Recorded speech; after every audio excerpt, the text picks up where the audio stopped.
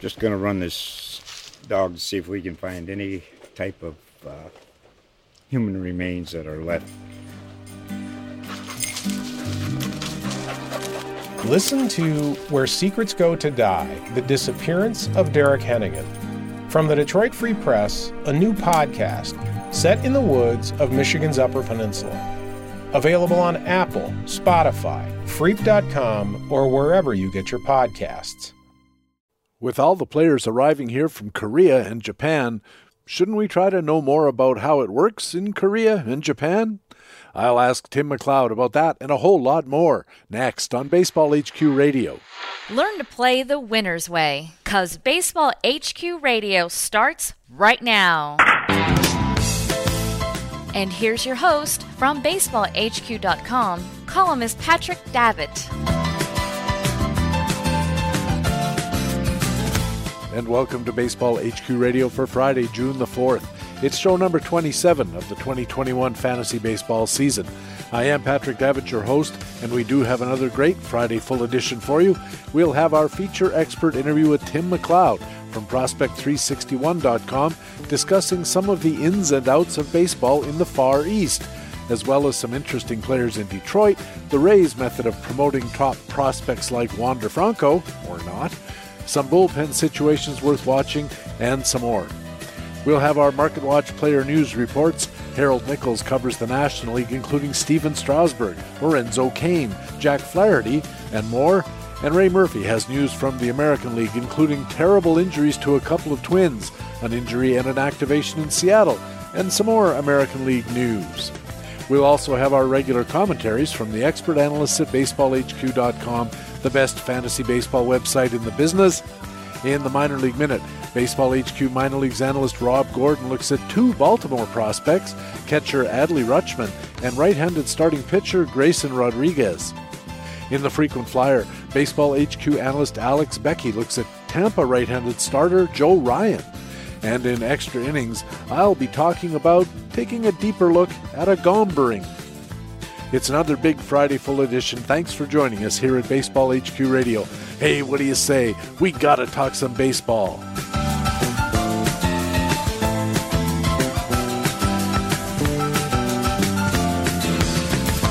And in the first inning of this Friday full edition, part one of our feature expert interview with Tim McLeod from Prospects361.com.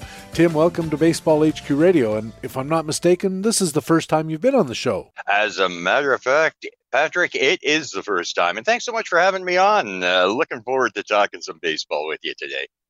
And of course, we've known each other for a long time through First Pitch Arizona. I think that's where we first met. And it's interesting, of course, in that milieu to find anybody who's from Canada and you kind of bond instantly. I remember once I was down there and I ran into a guy who was from Regina, which is where I was sort of established my adult life. And that was pretty interesting. And then another time, I was in the Walmart here in Waterloo, Ontario. I feel a tap on my shoulder, and I turn around, and there's a guy I met at First Pitch Arizona. He's from Pittsburgh or someplace, but his girlfriend lives up here. So it was it's a real the great thing about fantasy baseball, I guess, First Pitch Arizona, but the game in general is the social aspect of it is really good. That you make lots of friends. Some of them become real important in your life. Well, yeah, I've been very fortunate over the years, and so much of it is through First Pitch Arizona, Patrick. I've made so many great friends from one coast to the other, and you're right. Every once in a while you'll be in wherever, and somebody will tap you on the shoulder or yell across the room, "Hey, are you?" And Yeah. It's sort of cool. It really is. It's a small world out there when you really look at it. You know, I was once going through customs at Pearson on my way down to Tout Wars in New York City, and I handed the guy my passport and my boarding pass and what have you, and waiting, and he goes, "Are you the guy from Baseball HQ Radio?" And I go, as a matter of fact, and now I'm thinking either I'm in trouble because I gave him a bad tip, or I should have packed 5 pounds of pot with me because I'm getting through. And no, he just wanted to talk baseball for a couple of minutes, and I've got Clayton Kershaw, but I think I'm trading him, and you try to give him your best effort, and then off you go. It's a lot of fun. Well, your story about customs, the same thing happened to me when I went to New York City for Tout Wars. I'm crossing the border, and the person behind me had to have been absolutely terrified. But yeah, the guy looked at me, and I told him I was going for Tout Wars. He says, "Well, I play in a league," and we spent 5 minutes talking baseball. Okay, and the guy behind me must have been thinking, "Hey, man, they're tearing this guy apart. I better have all my stuff in order." But after about 5 minutes of talking baseball, he said, "Yeah, have a good time. Catch you later." Yep. It was fun. It really was. It really is. So before we talk about baseball ourselves, you live in Fort Frances, Ontario, which is someplace I'm sure that most of our listeners have never heard of. Where's Fort Frances, and situated on the map, maybe relative to someplace in the U.S.? Well, if you Google nowhere and you go 100 miles north, that's pretty much where I'm at. Google Maps, yeah. I'm about 5 hours straight north of Minneapolis, Minnesota. I'm right on the border with Minnesota. I can get into International Falls, Minnesota from my house when the border's open in about 3 minutes. Oh, is that right? Yeah, it's sort of a different world in that we get the best of both for the most part. Hey, we have the curling rink and they have the movie theater, and there's a lot of, even though it's two countries, two communities, there's a lot of shared services because they're both smaller communities. So Yep.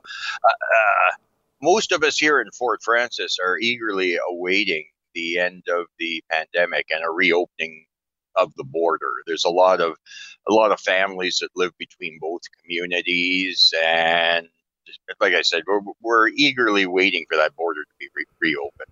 I suppose in a situation like that, there'd be a lot of cross-border marriages, and you'd get a lot of kids born on both sides who are dual citizens. I used to work with a woman when I was in the banking business in the U.S., and she was from Maine. She was an American, but she was born in New Brunswick. And it was the same kind of thing. They had a kind of a smallish town just north of the border and an equally smallish town on the south side. And they literally did all their banking in the Canadian one because there was no bank in the U.S. one. And the hospital was north of the border in Canada as well. But yeah, there was a school in the south. It was one of those things where the border didn't really exist. They had a guy on Main Street standing there letting you in and out, but it was really laissez-faire. I imagine that's changed a lot over the last 25 years or so. Yeah, it's changed a fair bit, but at the same point in time, there's still a lot of our backup ambulance service in the event of emergencies is the International Falls, and vice versa. Same with fire. In the event of any sort of serious incident, we'll utilize both services back and forth. So the ties are still there. And going back, I found just recently, 25, 30 years ago, our healthcare and our hospital was much better than the hospital in International Falls. So as a result, there were an awful lot of Americans born in the hospital here in Fort Frances at the time. Now, that has changed over the years. But again, that's sort of interesting. The guy that runs the grocery store we talked, he was born in Canada. His parents just used the healthcare services. They paid for it, and away you go. So it's different, and I enjoy it, to be honest with you. It's a totally different world here. It really is. My mom and dad, when I had left the house, and they moved out to the Vancouver area, and finally they moved into a place east of Vancouver, but right next to the border. And it was just like your place. They could almost walk from their hometown to, I forget the name of the little town, Linden, Washington, I think. And they used to go and buy eggs and cheese there because they were so much cheaper. And it gets so the border guard sees them coming and says, "Hey, Tom, hey, Kay, how you doing?" "Oh, good. Jimmy, how you doing?" And stop and shoot the breeze for a couple of minutes and go get their eggs and cheese and saunter on back. And it's nice when two countries can live so amicably together. Not always the case, of course. Well, yeah, and again, there's a lot of shared services. It works out very, very well. And I get what you're saying. A lot of the people at the border, you know them. Your kids went to school with them, and you pull up to the border, and it's like, "Hey, Tim, how's it going?" And well, would you pick up? Okay, well, we'll catch you next time, and away you go, sort of thing. Right. It's cool. I like it. Well, how did you get into fantasy baseball, and how long have you been doing it? Well, this is my 31st year, and how I got into it, back in the late 80s, I was running a convenience store akin to 7-Eleven. It was a Mike's Mac store. Oh, yeah, I remember them. Yeah, Max yeah, that's it. Yeah, I was in an area where there's a lot of college students, and they were always in all the time. We were always talking sports, this, that, and the next. Well, one day, the one guy I knew fairly well came and said, "Hey, I heard about this new game. Would you be interested in playing? It's called rotisserie baseball." And I said, that sort of sounds cool. Why not give it a shot? So 10 of us got together and had ourselves a draft, and it just went from there, Patrick. It was sort of cool thinking back on it. The first league, we actually, the rules, everything was manually calculated. Yep. And the rules were such that the one guy, and I'll never forget this, he traded a 10 speed for, I can't remember who the player was. But again, it was a very, very loose structure when it came to the rules. Very loose. That first league, Tim, was it an auction or a draft? It was a draft.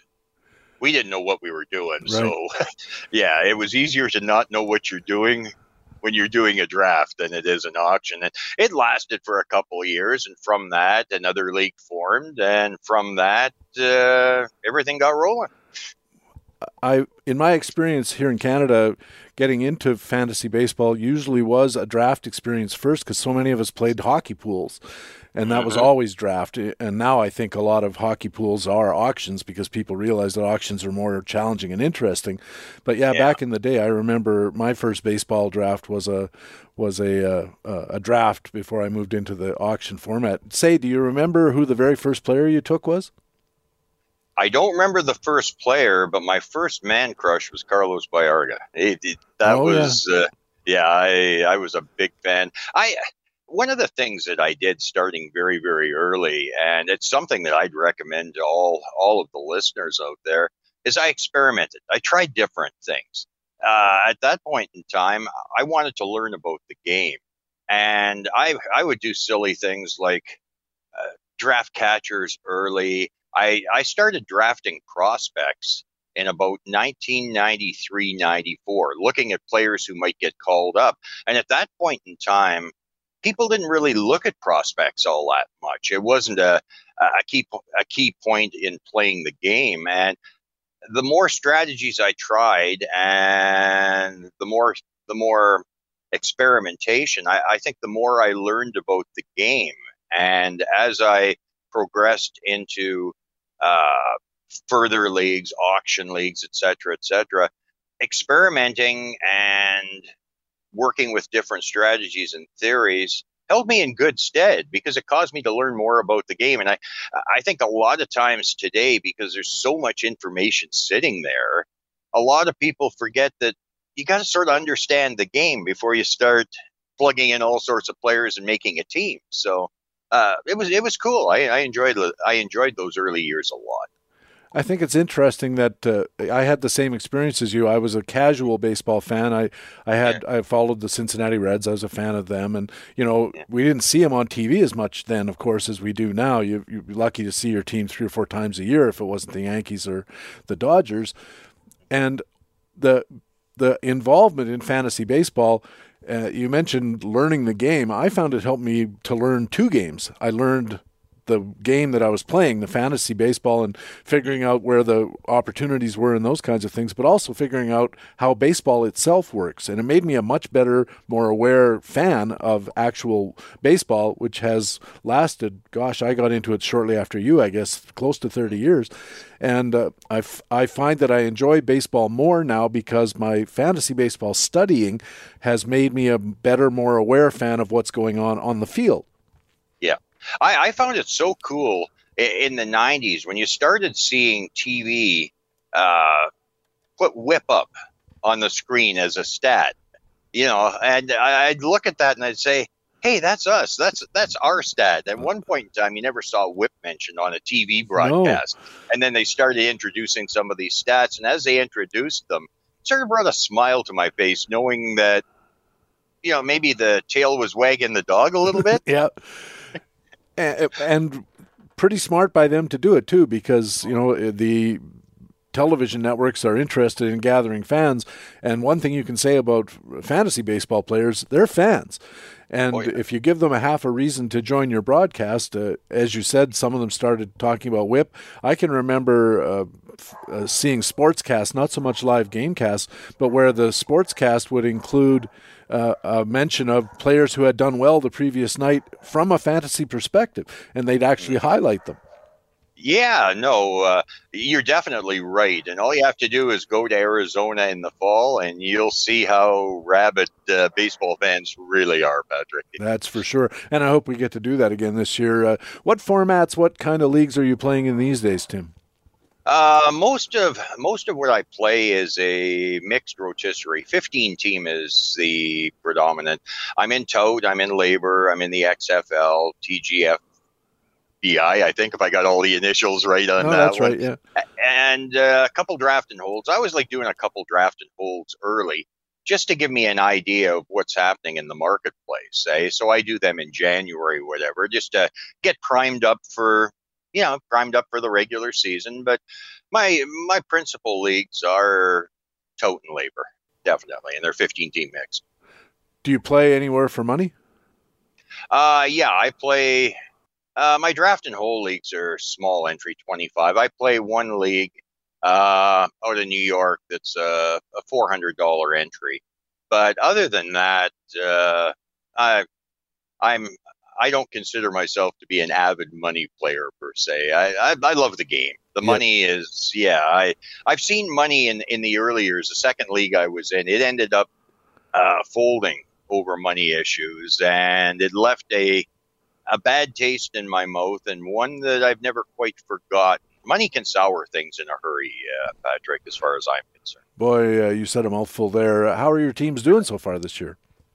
Up, down, and all over the place. I'm sitting, I think, 6th or 5th in Labor, and I've got some underachievers, and I like the team. Tote, I got a great offense. My pitching absolutely sucks. It's horrible. I've got 4, as of this morning, I think I've got 4 ones in 4 of the 5 pitching categories. It didn't matter what happened there. It's been a disaster.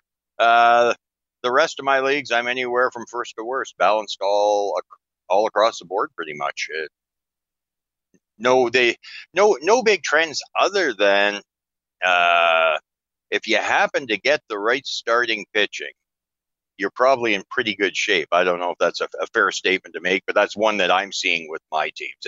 If you nailed the right pitching, you're in good shape. The bats, I think, have been a little bit more consistent per se than pitching. Yeah, and I think it's like that most years that you're going to depend to a large degree on your pitching. I know that I have only 3 teams this year, and one of them's a no moves. It's a draft and hold type of situation. Right. But the challenge was to get the right pitcher. And, of course, at the start of the year, there was a lot of discussion. Would you take Jacob deGrom first? Would you take Garrett Cole, ahead of Mookie Betts? Those kind of discussions. And it turns out that probably not a bad play. DeGrom's missed some time, but gosh, Garrett Cole's been money in the bank, and the real advantage, it seems, is you're getting those great ratios and such a large amount of innings, relatively speaking, that it's really a foundation for a successful team to have that kind of guy on your roster. Well, yeah, the teams that I'm doing extremely well in, I've got Garrett Cole, or I've got Trevor Bauer.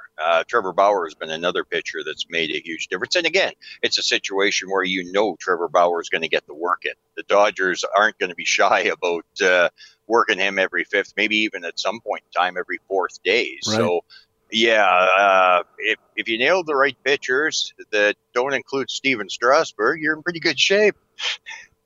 Do you have Vladdy Guerrero on any of your teams?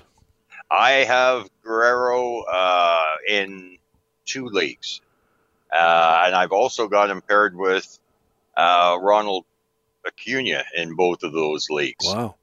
So I'm doing well in both of those leagues.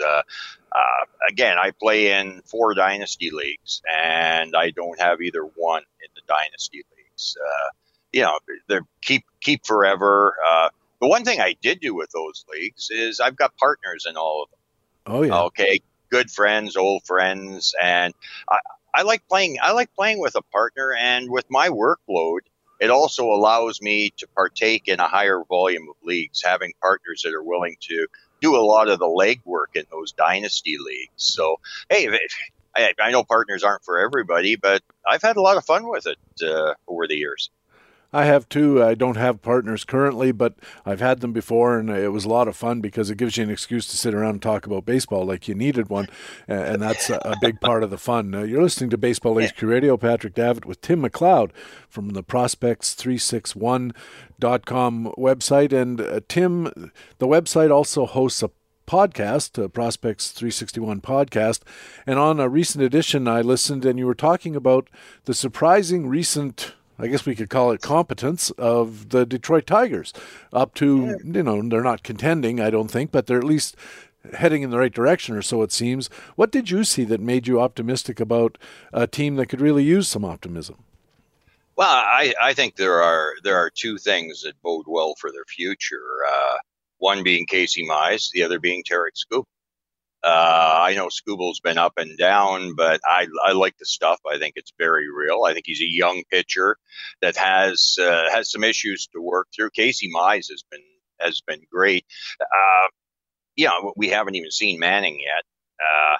I think the future of that team is going to be based on that young pitching and Torkelson and Green. And I think that's reason, those four players alone are reason for Tiger fans to get a little bit excited. I think they're going to have a very good rotation, and 2 years down the road, I think they're going to be a competitive team.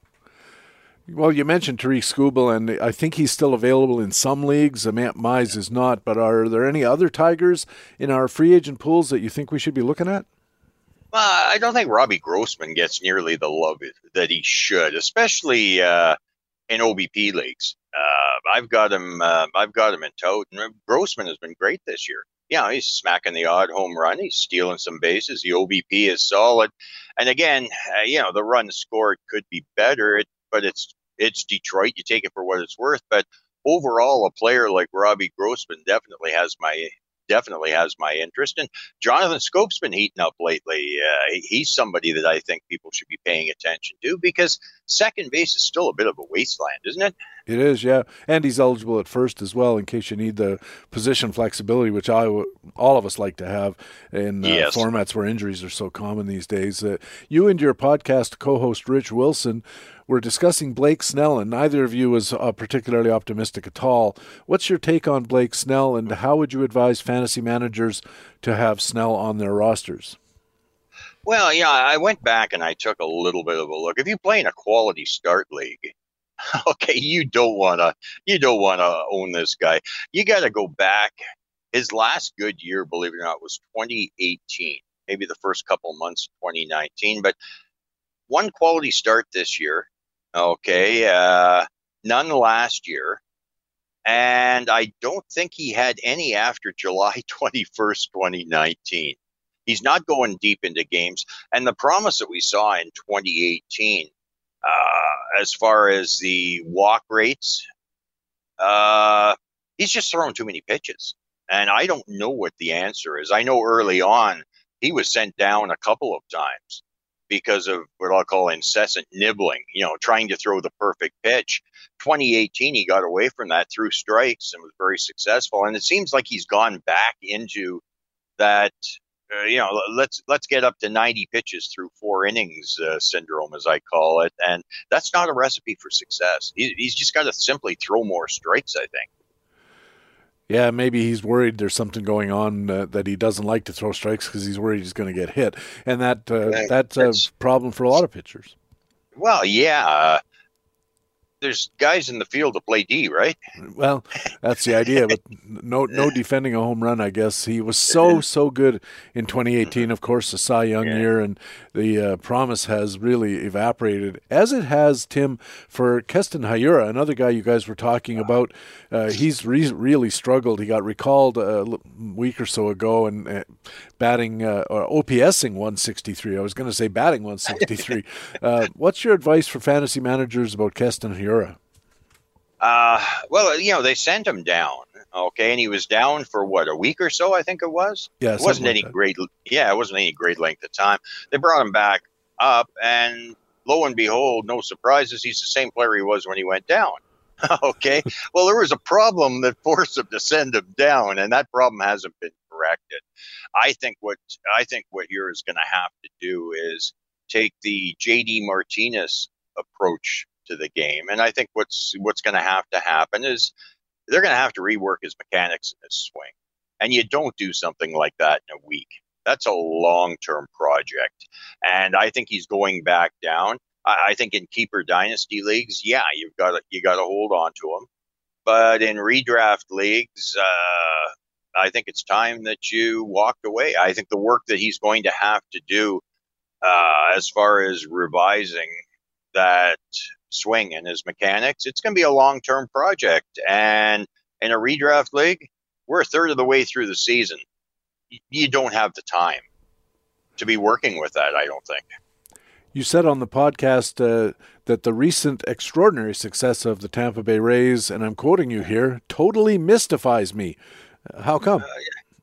Well, I know you look at the everyday lineup, okay, and you just look at it on paper, okay, and it doesn't look really all that great. You look at the pitching, and the pitching doesn't look on paper all that great. But at the end of the day, they're playing sound fundamental baseball. They're playing a game of baseball that's winning for them, and hey, I salute them. I say good for you. But from a fantasy perspective, you got your openers, you got a different closer every day of the week. It's a bit of a nightmare from our side of the game. And again, hey, congratulations to the Rays. They're playing great fundamental baseball. They're not making a lot of mistakes. They're getting it done. And I just hope that at some point in time, and I don't know with their recent winning ways, we get a chance to see Wander Franco, because I think it would be good not only for the Rays, I think it'd be good for the game of baseball. Well, you guys did discuss the Rays not bringing up Wander Franco or Vidal Brujan, who's really raking in the minors as well. And that led to you guys describing the team's approach to its minor league prospects as scary. And it seems to be working for Tampa. We have to admit that. So what's scary do you think about what they're doing? Well, again, it's money driven. Okay, and service time money driven. And unfortunately, I don't think we're going to see. We might see Brujan, I think, before Franco after Super 2 in the middle of June. But hey, the team's winning, so what's the incentive to bring these kids up? I think it'd be good for the game of baseball to see these kids up. But from Tampa Bay's perspective, like, unless they sign extensions, which has been the key in the past. When you look at Longoria when he was brought up, and I don't know if Price signed one, but Brandon Lau signed a big extension, and I don't think the two young kids are going to sign that type of an extension. So when we see them, who knows? But I don't think it's good for the game when prospects who are basically deemed ready are left in the minors. Let's get on with the show. If the Jays took that approach, where would one of the best hitters in the first 2 months of this year, where would he be? He'd still be at Buffalo, I guess. Well, Trenton, New Jersey, I think. Yeah, Trenton. Okay, yeah, I'm not sure where the Jays AAA team is right now. Yeah, it's in Trenton, New Jersey. We talked about this a week or two ago with Ray Murphy and had a few laughs about, you think, yes, we're getting out of Buffalo, and then, oh my God, we're going to Trenton, New Jersey. Yeah, that's where the AAA team is playing for now, and I suppose for the immediate future. But getting back to the Brujan and Wander Franco, I think the question that fantasy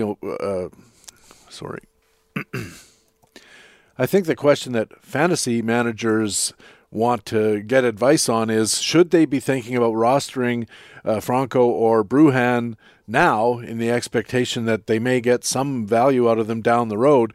But the question is, of course, if your reserve list is relatively limited, how much space do you want to devote to it on the off chance? Yeah, hey, you got to buy in early on those guys and sit them. One of the problems this year is there have been so many injuries most reserve lists are 6 or 7 players. Well, on a lot of my teams, I've been running full ILs, plus I've been running 2 or 3 on my reserves. How much space do you have? And it's a legitimate question and a concern.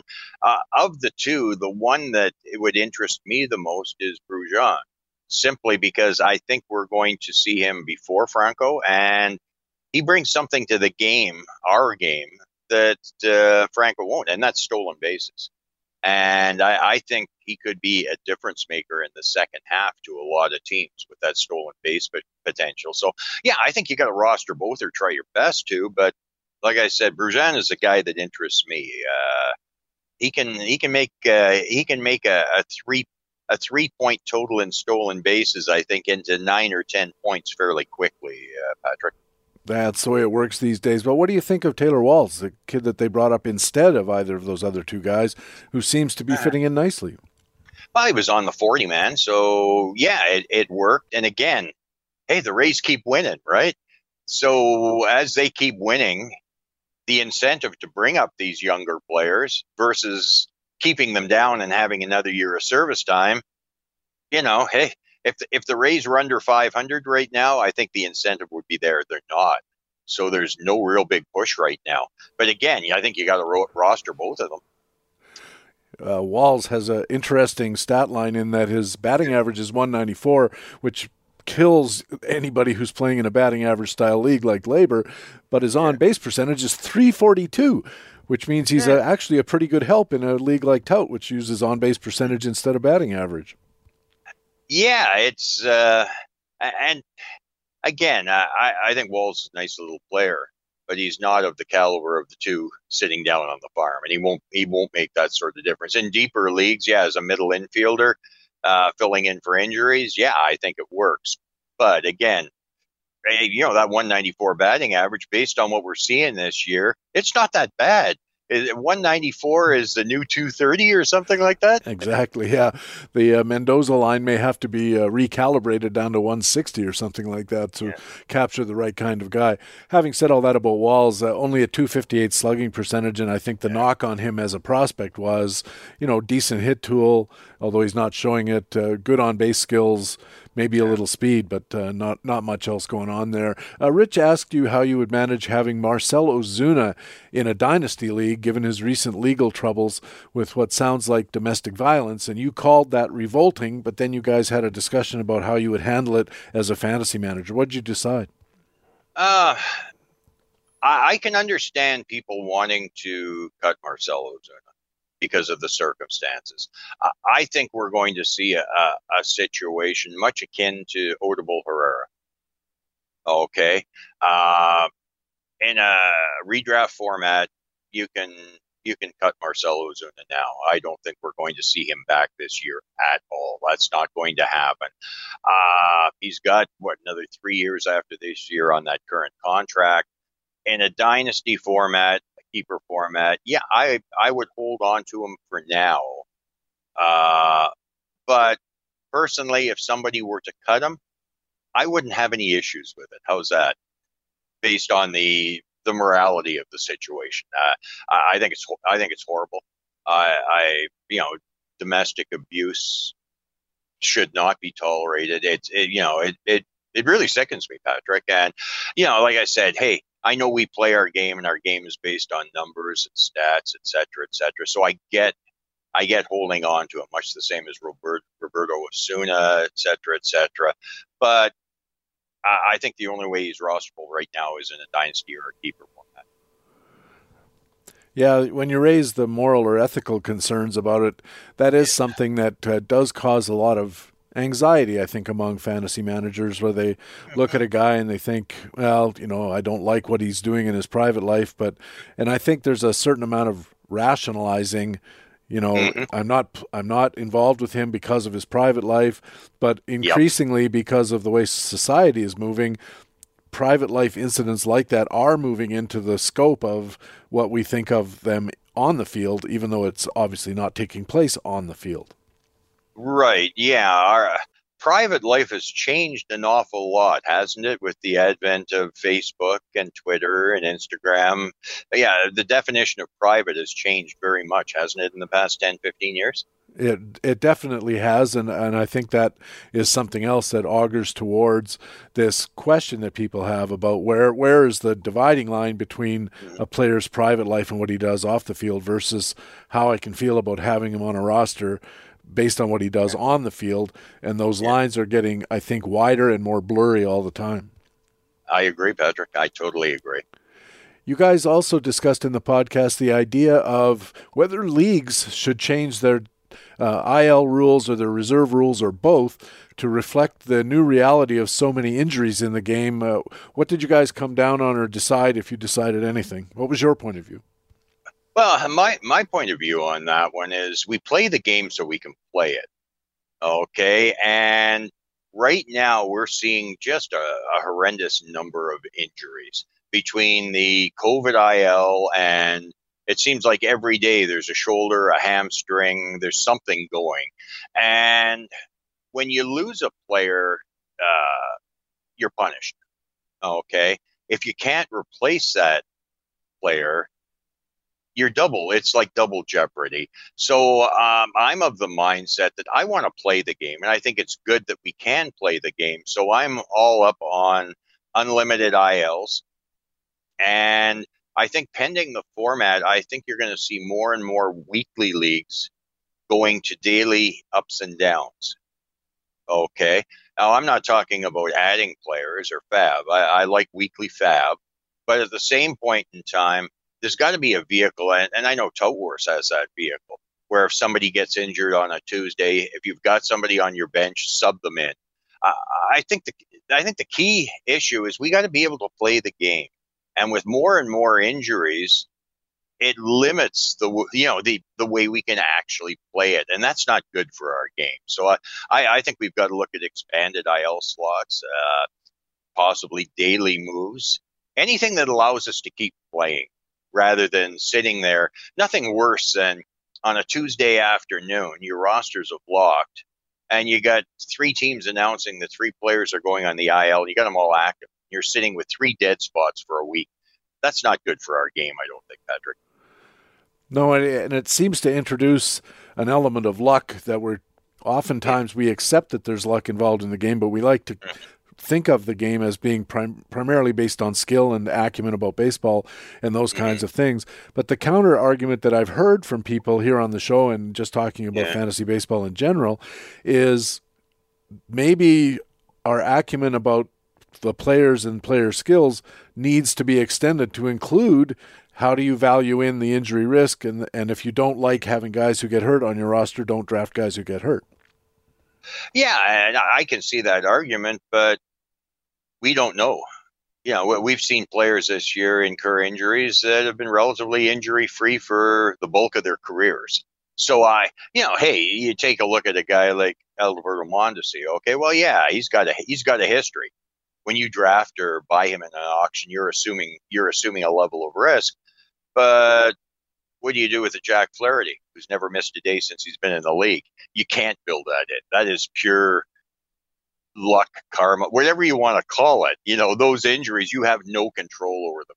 And again, my train of thought is when we start limiting the game and the opportunity to play the game, it's not a good thing. We got to find a way to keep players interested, and playing the game keeps them interested. You're listening to Baseball HQ Radio. Patrick Davitt with Tim McLeod from Prospects361.com. And Tim, at the site, you write a weekly waiver pickups column. Recently, you recommended a prospect pitcher in Kansas City, Jackson Kowar, I think his name is. Why do you like this young pitching prospect in Kansas City? Well, I think when you look at Kansas City has never been shy the past couple of years about bringing up prospects. Okay, we've seen Daniel Lynch this year. It didn't work out. Brady Singer, Bubic, they're all young pitchers, and Kansas City has moved on them. This year, Kowar, Duffy's out for a while. Kowar, I believe, and this is off the top of my head, he's now pitched in 6 games, and he's allowed a total of 3 earned runs. his last start was on Wednesday night, I believe, and he threw 5 innings of 1 hit, 1 walk baseball. His ERA is sub-1. Kid's got a good fastball, lively fastball, 92, 94, great changeup. He's 24 years old, and it's time we saw him. And I think a lot of people aren't realizing how good a season he is really having. And I'm very aggressive when it comes to FAB, Patrick. I would rather pay $1 now than get into a fight with 7 people 2 weeks down the road where it's going to cost me 20 of my $100. So I just think we're going to see him soon based on his level of success, what the Royals are doing as an organization, and I think now's the time to buy cheap. Also in Kansas City, Tim, you touted Kyle Zimmer as a replacement for the injured reliever Josh Stomont. Why Zimmer over some other options in the Kansas City pen? There's a slew of options, and I think obviously they're using a committee approach right now. Most of the other options were fairly well known. Zimmer, for the veteran player, failed starter, dealt with a pile of injuries. The stuff is still good. I just wanted to make people aware of the fact that he's still out there, and he has a couple saves in deeper leagues. Why not toss a dart? When you start looking at the number of closers and the closers we've gone through this year, the turnover is unbelievable. And I just saw Zimmer as being in a situation where he could garner you a few saves over the next few weeks with great peripherals. I was really interested in Kyle Zimmer after I heard you say that, so I started following him a bit, just not following him around like a dog or anything, but keeping an eye on him. And I noticed that in the first couple of appearances since you made the recommendation, they brought Zimmer into games in quite high leverage situations. Runners aboard, but it was always in the 6th inning or the 7th inning, so there's no or limited saves potential there. How do you think we should adjust our saves expectations for a guy like Kyle Zimmer when we see him always coming in the 6th or the 7th because they're playing the leverage game rather than the closer game, and it's still such a small sample? There's a lot of information to sift there. Yeah, the key for me is he's pitching well. Okay, in whatever situation the Royals have been inserting him into games, and I think if you're looking at a handful of saves, I think that's a reasonable expectation. If you're looking at 25 saves over the balance of the year, I think that's an unreasonable expectation. So when you start looking at, you want to throw him out there or Amir Garrett, there's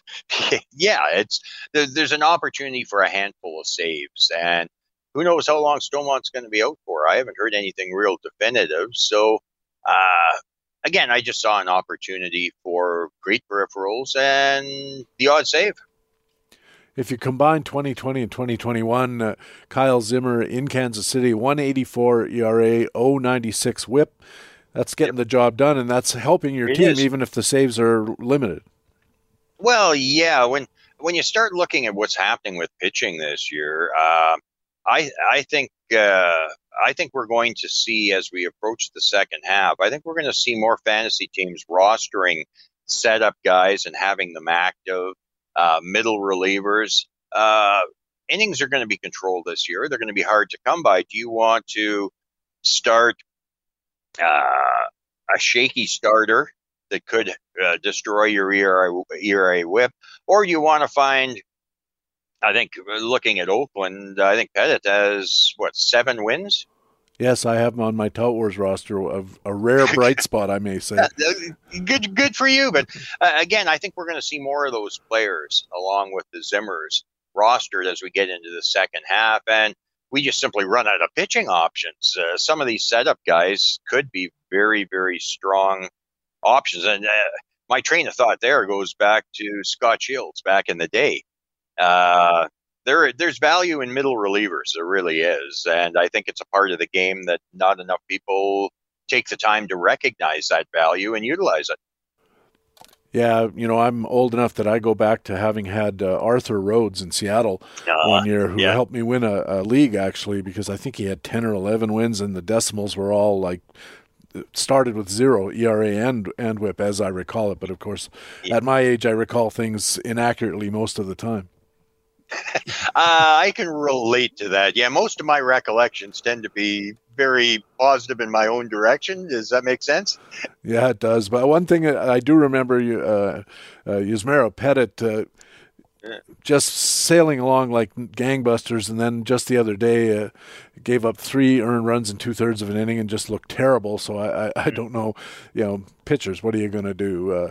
Your latest waiver wire watch came out on Thursday of this week. Who are a couple of low ownership hitters that you're recommending? Looking at this week, Jonathan Scope, last 7 games, 3 homers, 5 RBIs, and a .409 batting average. You look at Minnesota and the injury to Mitch Garver, which is going to keep him sidelined for a while. They brought up Ryan Jeffers, and I was really bullish on Jeffers heading into the season. It didn't work out according to plan, but since getting recalled, he had a homer last night. He's got a couple RBIs, 4 for 8. In deeper leagues, 2 catcher sets, I'd be looking at Ryan Jeffers, Patrick. How about a couple of pitchers? Well, Jonathan Loaizaga in New York, he's got 3 wins. Peripherals are great, a couple saves. He's the sort of pitcher that, he's going to get you the odd win. He's going to get you the odd save. Great strikeout rate. And then start looking at, I'm really starting to like Vladimir Gutierrez in Cincinnati.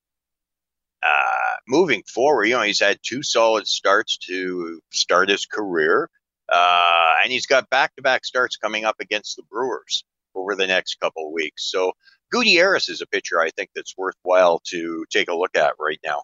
Well, Tim, this has been fantastic information. Let's take a break so we can get to our National League news and American League news with Nick and Ray. Go grab yourself a cold beverage and we'll resume in a few minutes. Warm up the coffee, Patrick. Thanks a bunch. Tim McLeod writes and podcasts regularly for Prospect361.com, and he'll be back for part 2 of our discussion later in the show. We'll take that break right now. We'll be back with those Market Watch player news reports. Nick and Ray coming up on Baseball HQ Radio. Tim McLeod writes and podcasts regularly for Prospect361.com. Coming up, we have our Market Watch player news reports. Nick has the National League news. Ray has the American League news next on Baseball HQ Radio. Right now, though, it's time in the show when I get to let you know about some of the great content that lets us say BaseballHQ.com is the best fantasy baseball website in the business. In Facts and Flukes, analyst Mike Werner assesses performance by 5 American leaguers, including Baltimore first baseman Trey Mancini and Boston left-hander Eduardo Rodriguez. In Playing Time Tomorrow, a couple of interesting notes. Analyst Matt Dodge looks at players who are forcing the conversation on the rosters of the 5 teams in the American League Central, like Edward Olivares. I'll be asking Ray about him and the crowded Detroit outfield. And Jock Thompson looks at 5 June flyers on the rosters of American League West teams, including left-hander Jose Suarez in Los Angeles and outfielder Greg Dieckmann in Oakland. And we have our watch list, where our scouting team looks at prospects who aren't regularly featured in top prospect columns. Scouting analyst Alec Dopp looks at some early season gems with 3 pitchers, including Tampa right-hander Joe Ryan, also the subject in this week's edition of Alex Becky's Frequent Flyer comment coming up later in the show, and 3 hitters, including Cleveland infielder Tyler Freeman. And those are just 3 articles among dozens, a small sampling of all the great content you'll find at BaseballHQ.com all the time. Player performance validation in Facts and Flukes, news updates in Playing Time today, roster forecasting in Playing Time tomorrow, buyer's guides for hitters, starters, and relievers. There's fantasy market analysis in Brad Coleman's Market Pulse, injury analysis in Matt Cederholm's column The Big Hurt, and groundbreaking fantasy baseball research. As well, there are tools like the player projections updated every day, daily dashboards, pitcher matchup planners, and leading indicators for hitters and pitchers, and there's more. Add it all up, there's expert content, plus tools you can use to improve your teams and win your leagues. And they're why we call our site the best fantasy baseball website in the business. Baseball HQ Radio.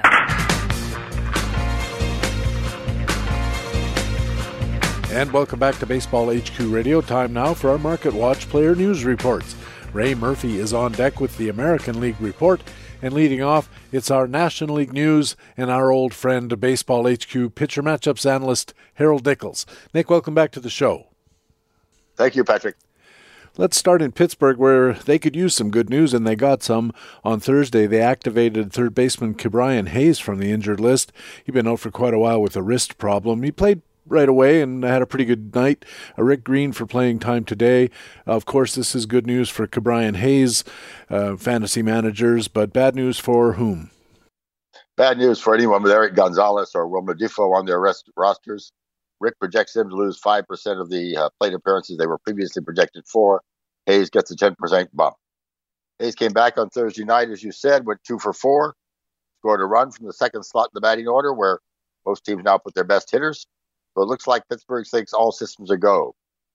Hayes, of course, came into this year as a heavy favorite to win the National League Rookie of the Year award after he slashed .376, .442, .682 last September with 7 doubles, 2 triples, 5 home runs, and 11 RBIs in only 24 games. Yeah, if you prorate that out to 160 games, all of a sudden it looks very, very promising, a 40 home run sort of pace, 90 RBIs, and the lineup in Pittsburgh, Nick, is not a help to anybody trying to amass counting stats, even as good as Ke'Bryan Hayes could be. Yeah, that's true. I mean, there's not, he doesn't have a lot around him, but he'll certainly stand out in that lineup. And the problem, of course, is will they begin to pitch around him, given that there's nothing else to back him up? This year, his slash line is even better than it was in September of last year. .333, .455 on-base percentage, .889 slugging percentage. That's a .1343 OPS, but everybody should calm down. It's only in 3 games, but must activate, I'm sure we're going to agree, in all formats. Absolutely. In Miami, the Marlins finally activated right-handed starting pitcher Eliezer Hernandez from the 60-day injured list. They gave him a start on Thursday night. He'd been out for a couple of months with bicep soreness, and of course, anytime we hear about bicep soreness, Nick, or forearm soreness, we immediately start to worry about elbow problems. Phil Hertz is on the story for playing time today. Fill us in on the latest on Eliezer Hernandez. Most fantasy managers should be familiar with Hernandez. He's a top-rated pitching prospect who broke out in 2020, but his 2021 season got off to a rocky start. Only one outing in early April, and then that biceps injury shelved him for 2 months. First came up in 2018, had little success until the abbreviated 2020 season. Hit 3.16 ERA, 3.51 xERA over 6 starts in 25.2 innings. Of particular note, he had a strikeout rate of 32%, a walk rate of just 5%, making for a stellar strikeout minus walk rate of 27%. Great promise, but Baseball HQ's Greg Pyron reviewed his 2020 performance at the start of 2021 spring training and noted that he still needs some improvements before he can be relied on. Among other things, Greg noted that Hernandez relied heavily on just 2 pitches during 2020. And that is a matter for concern, of course, because, 2 pitches will get you through a couple of times through the lineup. But, they figure it out if they keep seeing the same things over and over again. How did he do Thursday night in that start against Pittsburgh? Not bad. 5 innings, 1 earned run, solo home run by Brian Reynolds. Just 3 hits in all, 2 by Reynolds and 1 by Ke'Bryan Hayes. 6 strikeouts, 10 swinging strikes, 14 looking, no walks. Only 68 pitches, so clearly they're easing him in, but it was a reassuring performance by Hernandez. He left the game tied 1-1, so no chance for a win, but his fantasy managers will probably be activating him ASAP. Yeah, I'm one of those fantasy managers. I had him activated for this start because I saw this coming, and it's getting to that stage in the sort of history of fantasy baseball where you have to start looking a little bit ahead to try to get any edge you can. One cautionary note, 13 balls in play for Eliezer Hernandez against Pittsburgh. 9 of them were fly balls, and sometimes that can be a problem.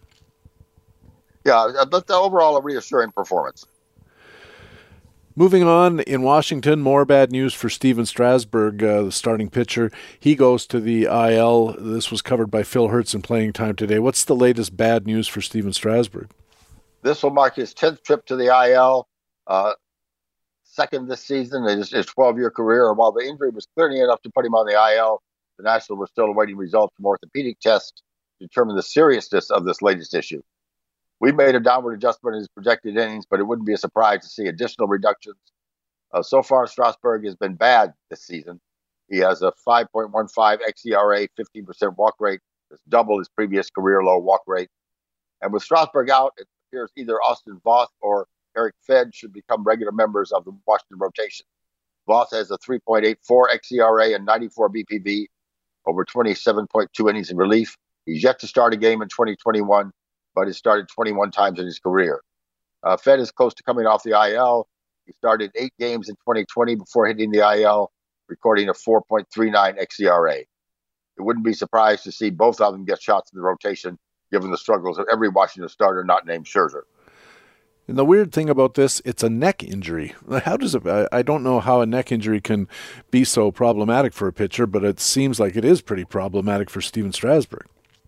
Yeah, it sounds like it. I don't know anything really about neck injuries. I wonder if it has anything, if it reflects down the back and causes back problems as well. It's really hard to tell. But having talked with, having had back problems myself and been to the doctor with things I thought were leg injuries and being told they were back injuries, maybe that's part of the issue. Yeah, we've talked before about the whole idea of the kinetic chain, and maybe the arm starts to hurt, so you start trying to pitch in a slightly different manner with your different mechanics, and all of a sudden now that puts extra strain on your legs and it works its way up into your back.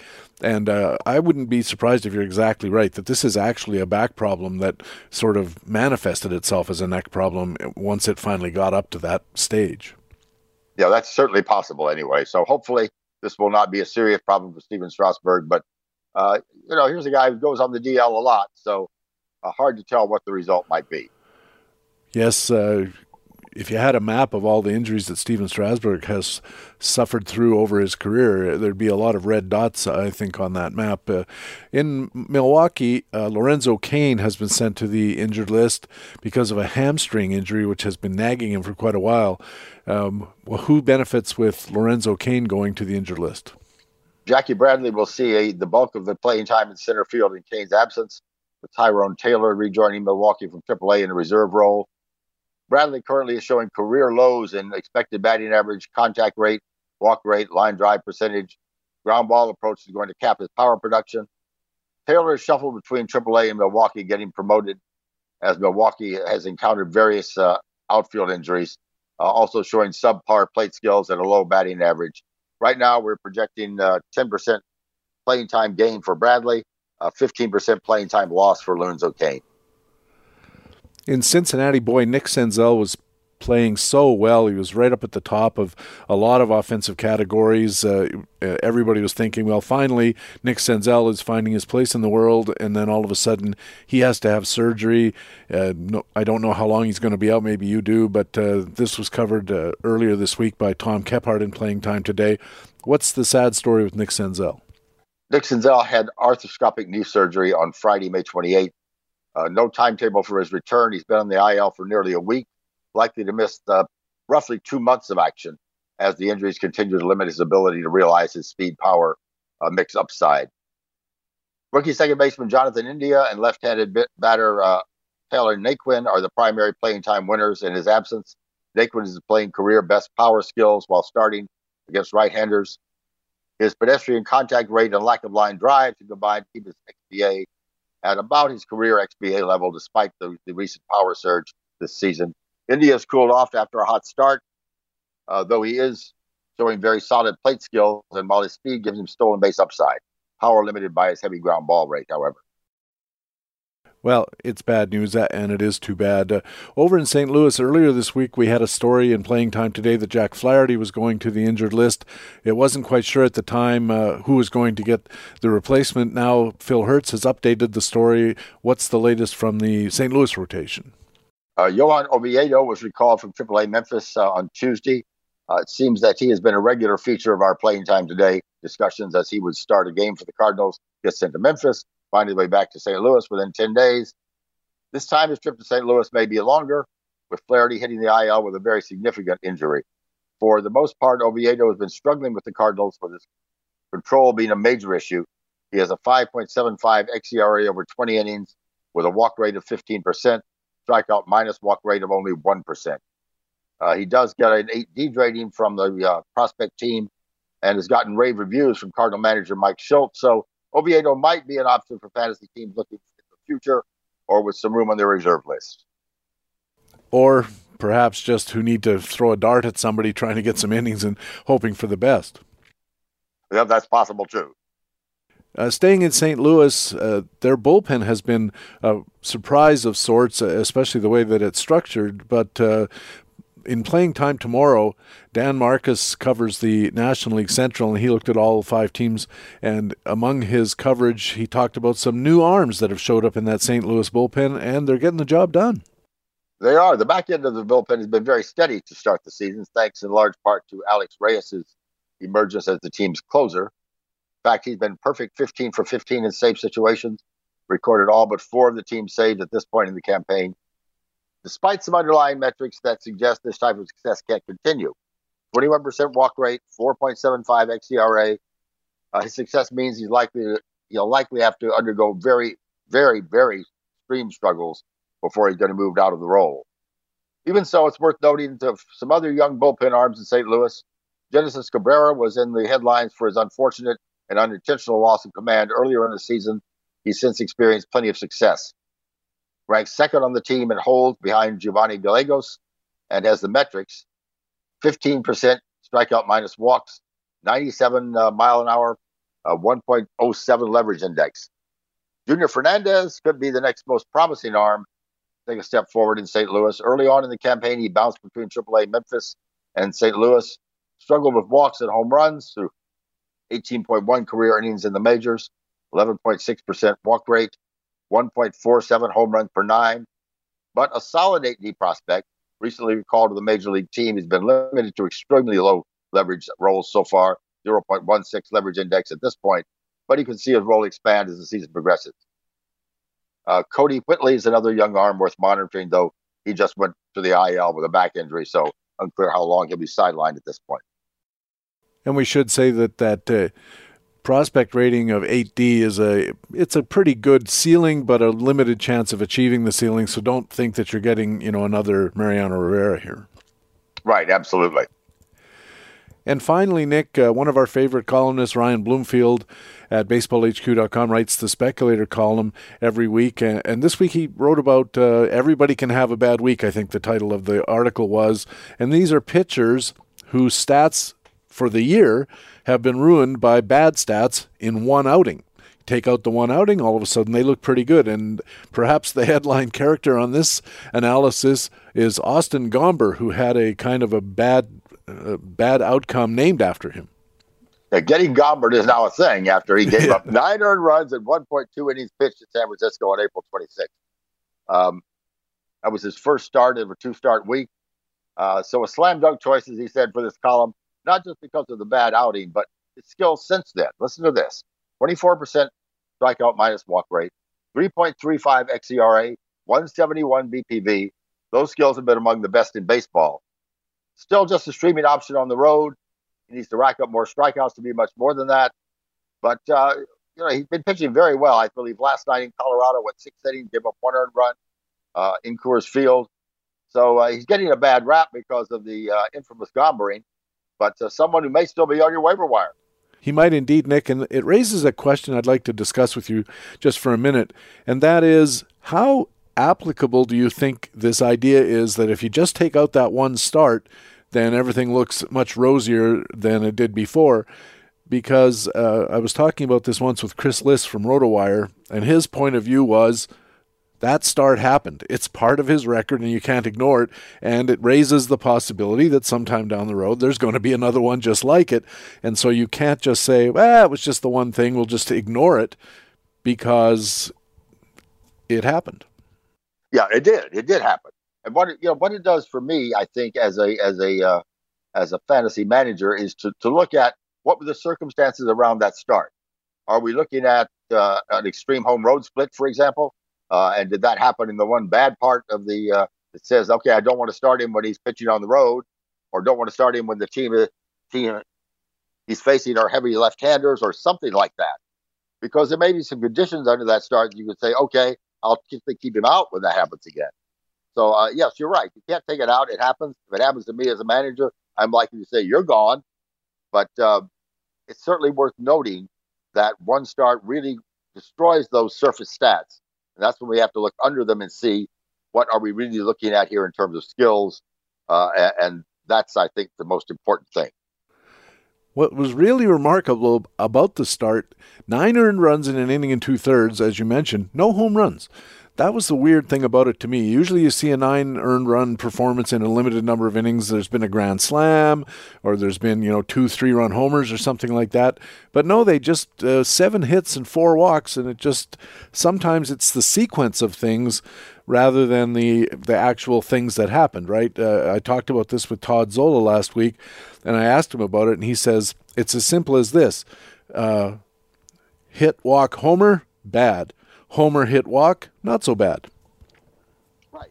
And the other thing to remember with a pitcher is 1.2 innings pitched. So what I don't know in looking at that 9 earned runs was the situation when he left the game, where the bases loaded, and the guy who came in to replace him gives up a hit, and suddenly there are 3 more earned runs to tack on to the 6 that were already there. It's hard to tell, especially with a pitcher who has not completed an inning before he's taken out. Yeah, I never thought of that, but it's a really good point. And anybody who is looking to assess the impact of that particular outing, as far as we know, as you said, he could have left the game with the bases loaded, and the next guy comes in and gives up a grand slam, and there's 3 runs just added to the tally. I mean, it's still a 6-run outing in an inning and 2/3, so nobody's going to mistake it for a vintage Kershaw or anything like that. And it's worth noting also, in a outing, I think last week against Pittsburgh, had 4 innings and gave up a couple of runs and, had to leave the game early. But overall, his PQS scores have been pretty solid, a bunch of 4s and a couple of 2s since that terrible outing in San Francisco. So sometimes you have to not only look at, can you take the bad outing out of the picture, which I'm dubious about, I have to say, Nick, but what has been the trend since the bad outing? And in this case, for Austin Gomber, it's been, not outstanding, but certainly much better than it was before that. Yes, very definitely. And the other question that I ask in that kind of situation is, why didn't the manager take him out earlier? Why leave him in to keep getting blasted that way when he clearly didn't have anything that night in terms of his stuff? Yeah, and again, this is something where you'd really have to go back and look at the game batter by batter, because it may be that he wasn't getting blasted. Maybe he got a couple of walks on bad calls by the umpires or borderline pitches that he just didn't get. Maybe he gave up 7 hits. We assume that they were all blasts, that somebody was really pummeling him. But for all we know, 2 bleeders, a swinging bunt up the third baseline, those kinds of things happen as well. And you have to kind of factor all that in. In fact, as fantasy baseball gets more and more dependent on information advantages that are harder and harder to find, maybe this is something that we really have to start looking at when a pitcher that, generally speaking, we have pretty positive feelings about has a terrible outing like this. Maybe it's incumbent upon us to just go and dig in and find out really what happened on a pitch-by-pitch or batter-by-batter basis, rather than just looking at the numbers and saying, oh my gosh, 7 hits, 4 walks, 9 earned runs. He got clobbered. Because maybe he was, and probably he was, but maybe not. You're right, absolutely. That's the kind of information that can be extremely valuable for a fantasy manager that isn't always out there unless you go and look for it. Well, I'll tell you what, I am going to go look for it, and I'll report back in my extra innings comment at the end of this show. How's that? Sounds good. Thanks, Nick. Talk to you again next week. All right. Thank you, Patrick. Harold Nichols is a pitcher matchups analyst at BaseballHQ.com and covers the National League for us here at Baseball HQ Radio. Over we go to the American League, and BaseballHQ.com co-general manager and columnist Ray Murphy. Ray, welcome back to the show. Glad to be here, PD. Let's start in Minnesota. One of the clips of the season so far, not in a good way. Catcher Mitch Garver had finally turned his season around. He was batting, I think, around 190 through mid-May. And then in the last 10 or so games, he had really hit his stride. A 360 batting average, a 1356 OPS. I looked this up.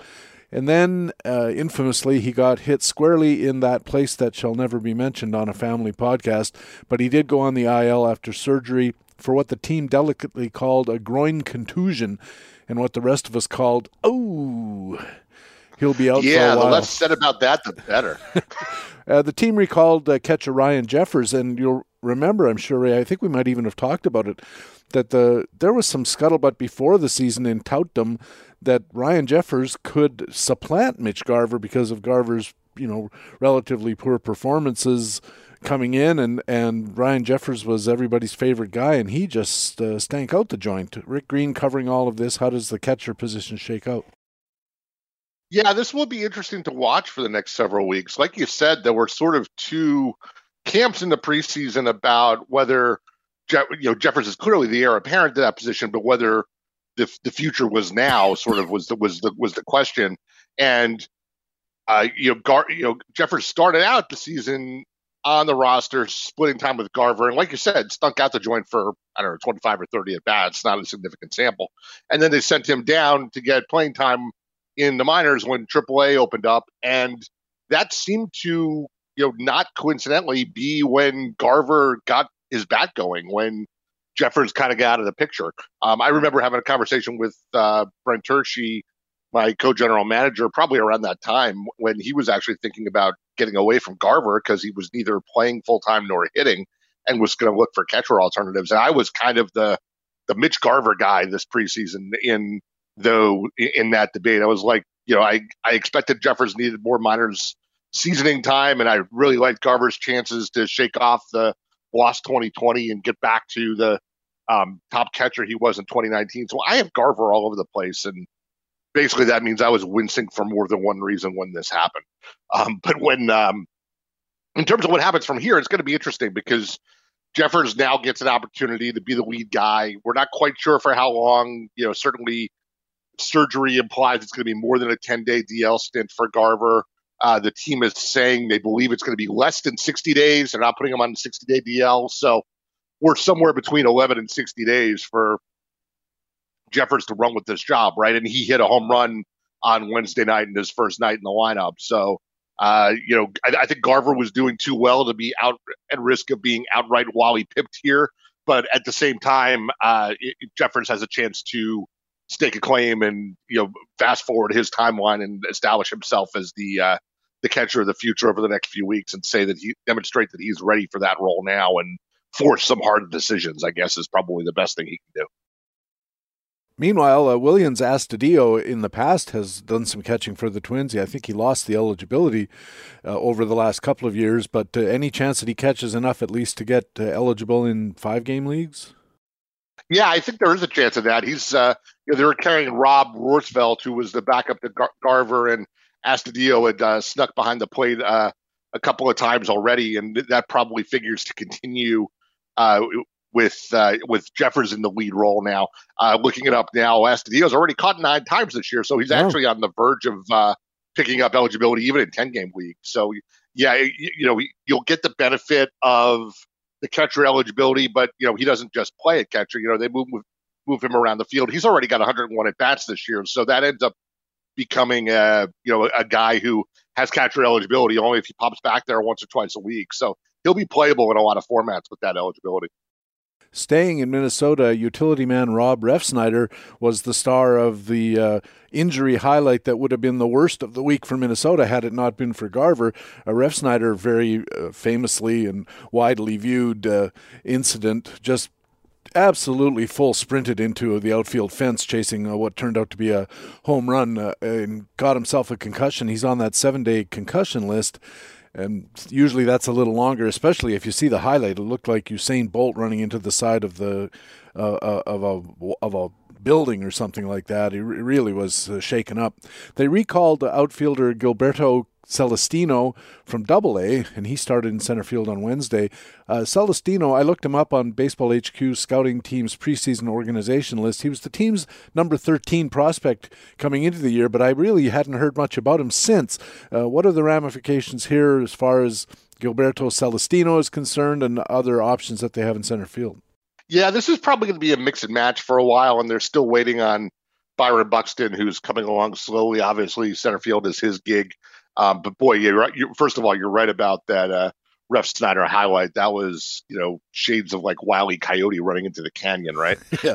Well, into the wall, thinking there's a tunnel there. Yeah. Yeah, but the tunnel was only painted on. That's exactly it. But Yeah, that was a rough one. But Celestino, like you said, not he wasn't on our top prospect list, but we even in a decent org there, we thought that he had a chance to be a future starter in center field based on both the hit tool and his defensive skill. He's a true center field speedster type. He was hitting 250 with a 344 on base percentage and a couple of home runs in Double-A.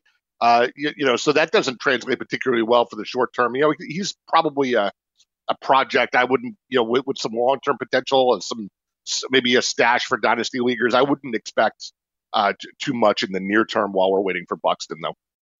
Yeah, that preseason scouting blurb, I saw that as well, and it said his profile, the analyst, whoever it was, and I didn't catch the name, said the profile's not fantasy-centric because it is glove first and a good batting average tool, but not a lot of extra base power, not a lot of, kind of guy who might score some runs for you, but probably won't drive in a million.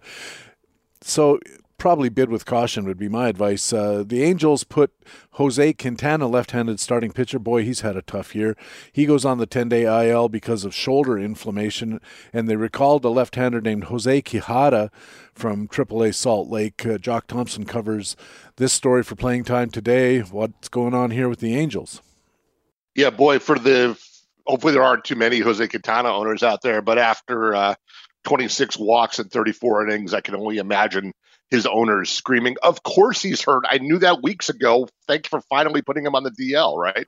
Yeah. So, but the Angels have finally obliged, and Jose Suarez is in the mix here, but and Patrick Sandoval is too. They've both pitched pretty well with small samples. Sandoval's got a 3.80 ERA through 21 innings in spot start / swingman work, and Suarez has only thrown 9 innings but has 2 runs allowed. And both of those guys probably get rotation consideration. There's only really one opening with Quintana out, but then you've got to remember that the rotation chicanery that Joe Madden has to do there to keep Ohtani in the rotation on an odd schedule, pitching every 7th or 8th day or whatever it is. So, they're mixing and matching the back end of this rotation, and it's possible that both of these guys will fall into turns from time to time as they move things around. Jock Thompson mentioned Jose Suarez in his Playing Time Tomorrow column. Of course, that's a regular rotating column that we have at baseballhq.com where our division analyst looks at all 5 teams in the division and forecasts what might be going on their roster.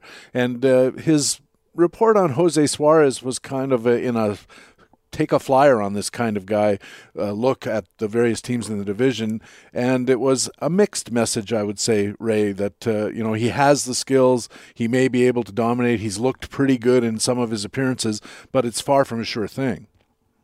Yeah, Jock has a, sort of his own terminology that has evolved from writing the, pithy and space-limited baseball forecaster boxes, and he used one of his favorite words here for Suarez, which was watchable, which is sort of shorthand for your own circumstances may vary, but there may be something here.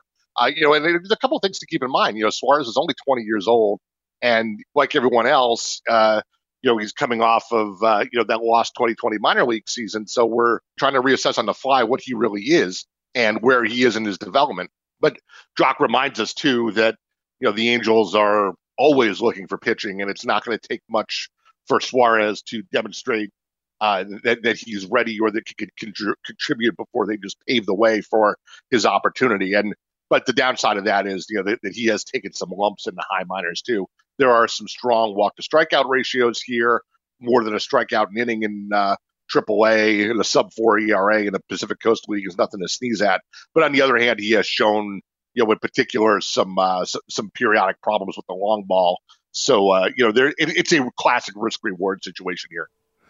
And meanwhile, Jose Quijada, I have to say, I hadn't really heard that much of him.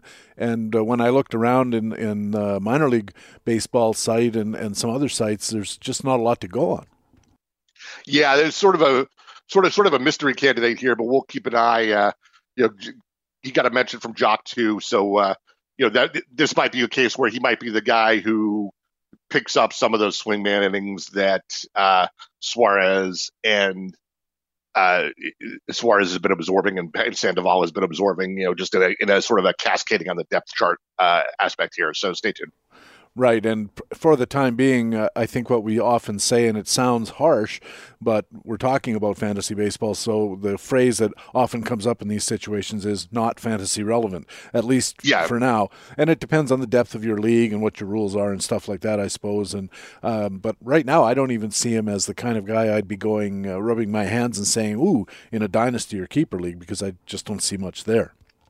No, I think that's right for the short term until he shows us something. He's got two, he merited the comment because he's got, he's made 2 outings for the Angels and has been scoreless in both of them. But one of them was 3 walks and 3 strikeouts in an inning and 2/3. So I think that qualifies as an adventure. So we'll stay clear of that until we see a little more stability there.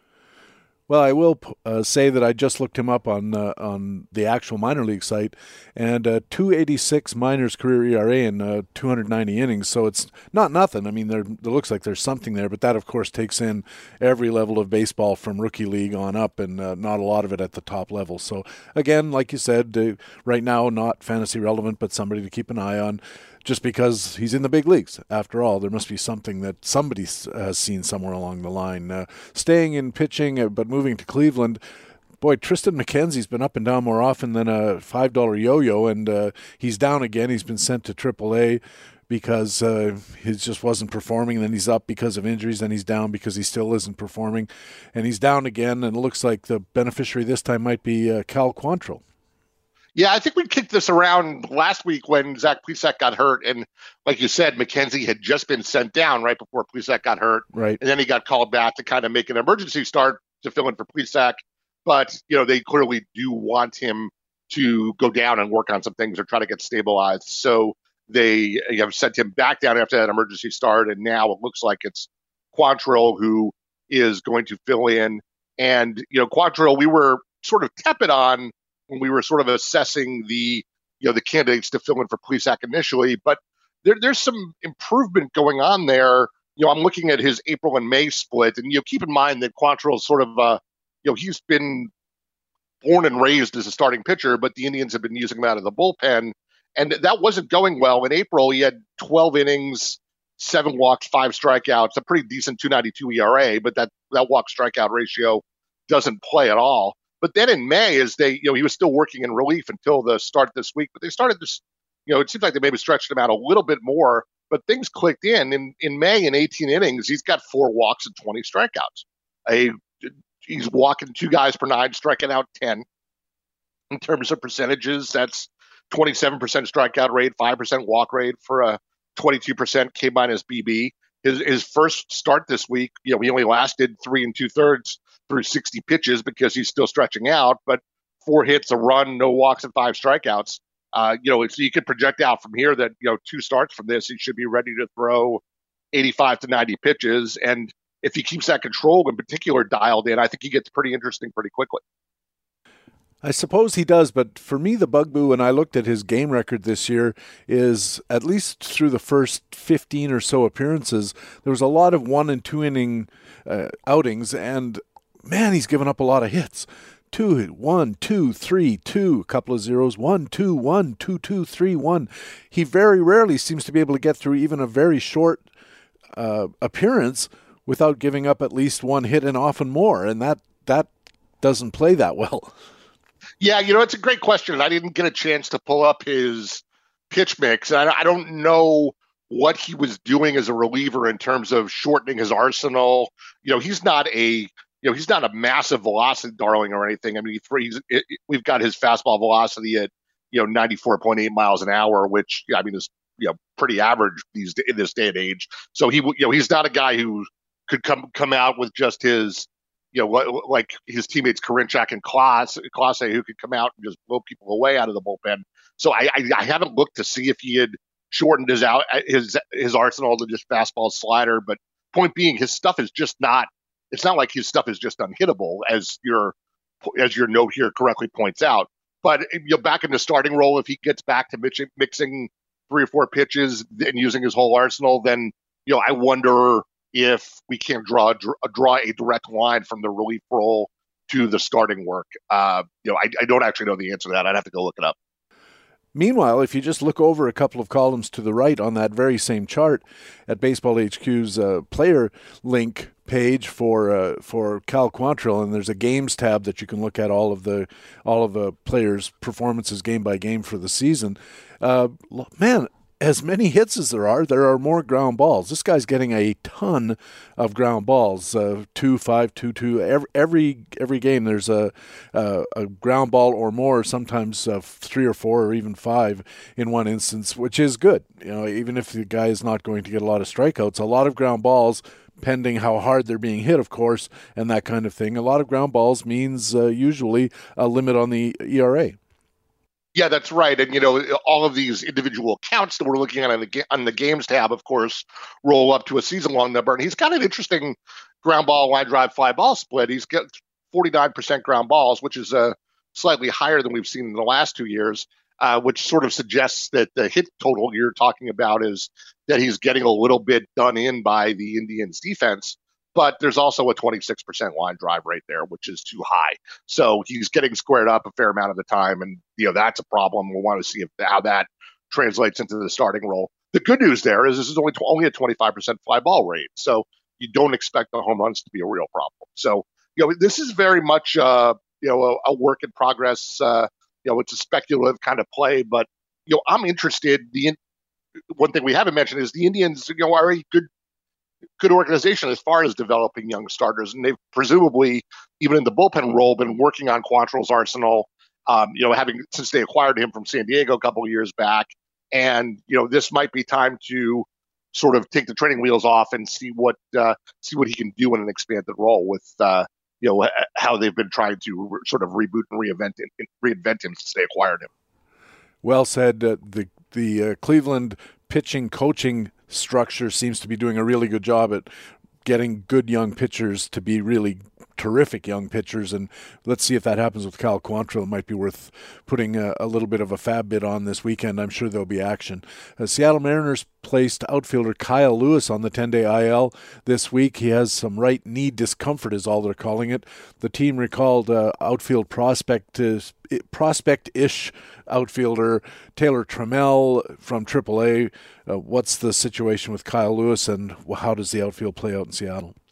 Yeah, if you remember, Lewis was late to start the season because of injury, and now he's back on the IL. So we go back to Trammell, who started the season in the outfield and really did not acquit himself well, although he picked it up in somewhat in AAA as he was down for the last couple of weeks since Lewis got activated. I think Lewis got activated right around the end of April. So it's been almost a month that Trammell was in the minors, and down in AAA Tacoma, he really had straightened himself out. He hitting 384 with an OPS over 1100 in 80 plate appearances. Like I said, roughly 4 weeks of work. But even that is tempered with a little bit of caution, and that his strikeout to walk ratio was still pretty bad, striking out 17 times in 80 plate appearances against only 3 walks. So he was free swinging, but getting good results in AAA.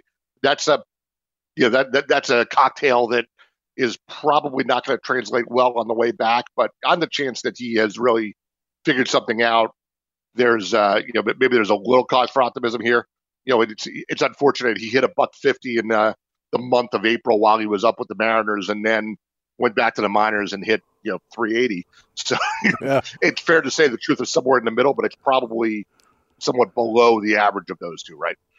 Yeah, that's usually the way it works out. As many a person has said on this show and elsewhere, the biggest jump in all of organized baseball is from AAA to the majors. Everything else is, there are jumps in difficulty from single A to AA to AAA, but the next jump is the biggest jump, and that's where a lot of players literally fall by the wayside because it's just too hard. And as you said, the average is not usually what we can expect. It's going to be the average minus a few points or a few dollars or however you want to calibrate it. But he's going to be playing, so there is that, and maybe he'll figure it out. It's going to be interesting to see. And again, this is one of those situations, isn't it, Ray, where if you're sitting in third place or second place in your league, this is not the time to be gambling on a guy like Taylor Trammell, frankly. But if you're ninth and you need to, shake things up, maybe it is a time to go after somebody like this and cross your fingers. I think that's right. In particular, in a case like this, when there are so many swing and miss concerns and there's real batting average downside, assuming that that's a consideration in your league, I think you're right that it's a swing for the fences kind of move if you're hoping to catch lightning in a bottle or need to have something go very, very right for you. You can bet on the skill for Trammell and hope that he is sort of graduating off of the prospect hamster wheel here, and that what he did in the minors over the last few weeks is representative of a change. But yeah, if things are going pretty well for you, or if you're in the middle of the pack in a tight batting average category, this is a scary place to speculate because it could easily cost you points. In an on-base league, it might be a little better. He draws a lot of walks, 11% this year, but still a very low on-base percentage, only because the batting average is so low that you could be walking twice what he is and still not pull it up into where you need it to be. Yeah, it's funny. I'm just eyeballing his game log, just like you were doing in the last conversation. And boy, you can really see in his game log that, he got off to a, okay start in the first half of April. But then as he started to struggle at the plate, he really started pressing. I'm counting, but it might be, 10 or 12 walks he had in April. And I think 10 of the 12 came in the first half of the month. And in the last half of April, it was just a strikeout fest against all of 2 walks. So clearly he had lost the thread, and we'll have to wait and see whether whether his mind is cleared and he comes back with back to his more patient approach, because he does own that skill, but it had just gone on the shelf before he got sent down. Seattle also activated left-handed starter Marco Gonzalez from the IL. He had a forearm issue, that's all that they really said, and they optioned right-hander Robert Duggar back to Tacoma to make room for Gonzalez. What do we think of Marco Gonzalez, who was getting a little bit of interest before he went on the IL? Yeah, it was interesting. He had a profile that was getting a little bit of interest this preseason, and that we were starting to think, or some analysts were starting to think, that he had sort of taken ownership of the skill of avoiding hard contact. And the strikeout rate isn't really anything impressive or acceptable in this day and age. He was striking out 7-8 guys per 9, which is below average these days. But in 2020, when he was successful with a 3.10 ERA, he paired that 8 strikeouts per 9 with less than 1 walk per 9. And if you're not walking anybody and you're limiting hard contact, there's a recipe for a good ERA there, even if you aren't blowing the fastball by people and striking people out. Now, maybe he was struggling with the shoulder before he went on the DL all this preseason, but he had lost the pinpoint control. He was up to walking 3.3 guys per 9, which is just not, is not that pinpoint control. And, he was kind of living on a razor's edge there with that, command profile, and walking, 9% of his batters against 21% strikeouts just doesn't do it. So there's that, I'll be curious to watch a couple of starts and see if he's back to that pinpoint control, and if whatever was bugging him in the shoulder, he was trying to fight through in April. But I'll need a couple of starts before I jump back on this bandwagon. The comments I've heard from people who've been following injuries for a long time is when you're looking at pitchers, usually it's elbow means control loss and shoulder means velocity loss. Not always, and it's not a hard and fast rule, but that's kind of a rule of thumb to go by. And this issue is neither elbow nor shoulder. It's actually, they call it forearm.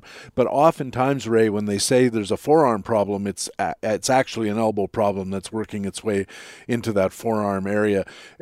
Could it be that that this is going to work out to be an elbow problem, and that if it is, we can't really expect that Gonzalez is going to recover the pinpoint control you mentioned?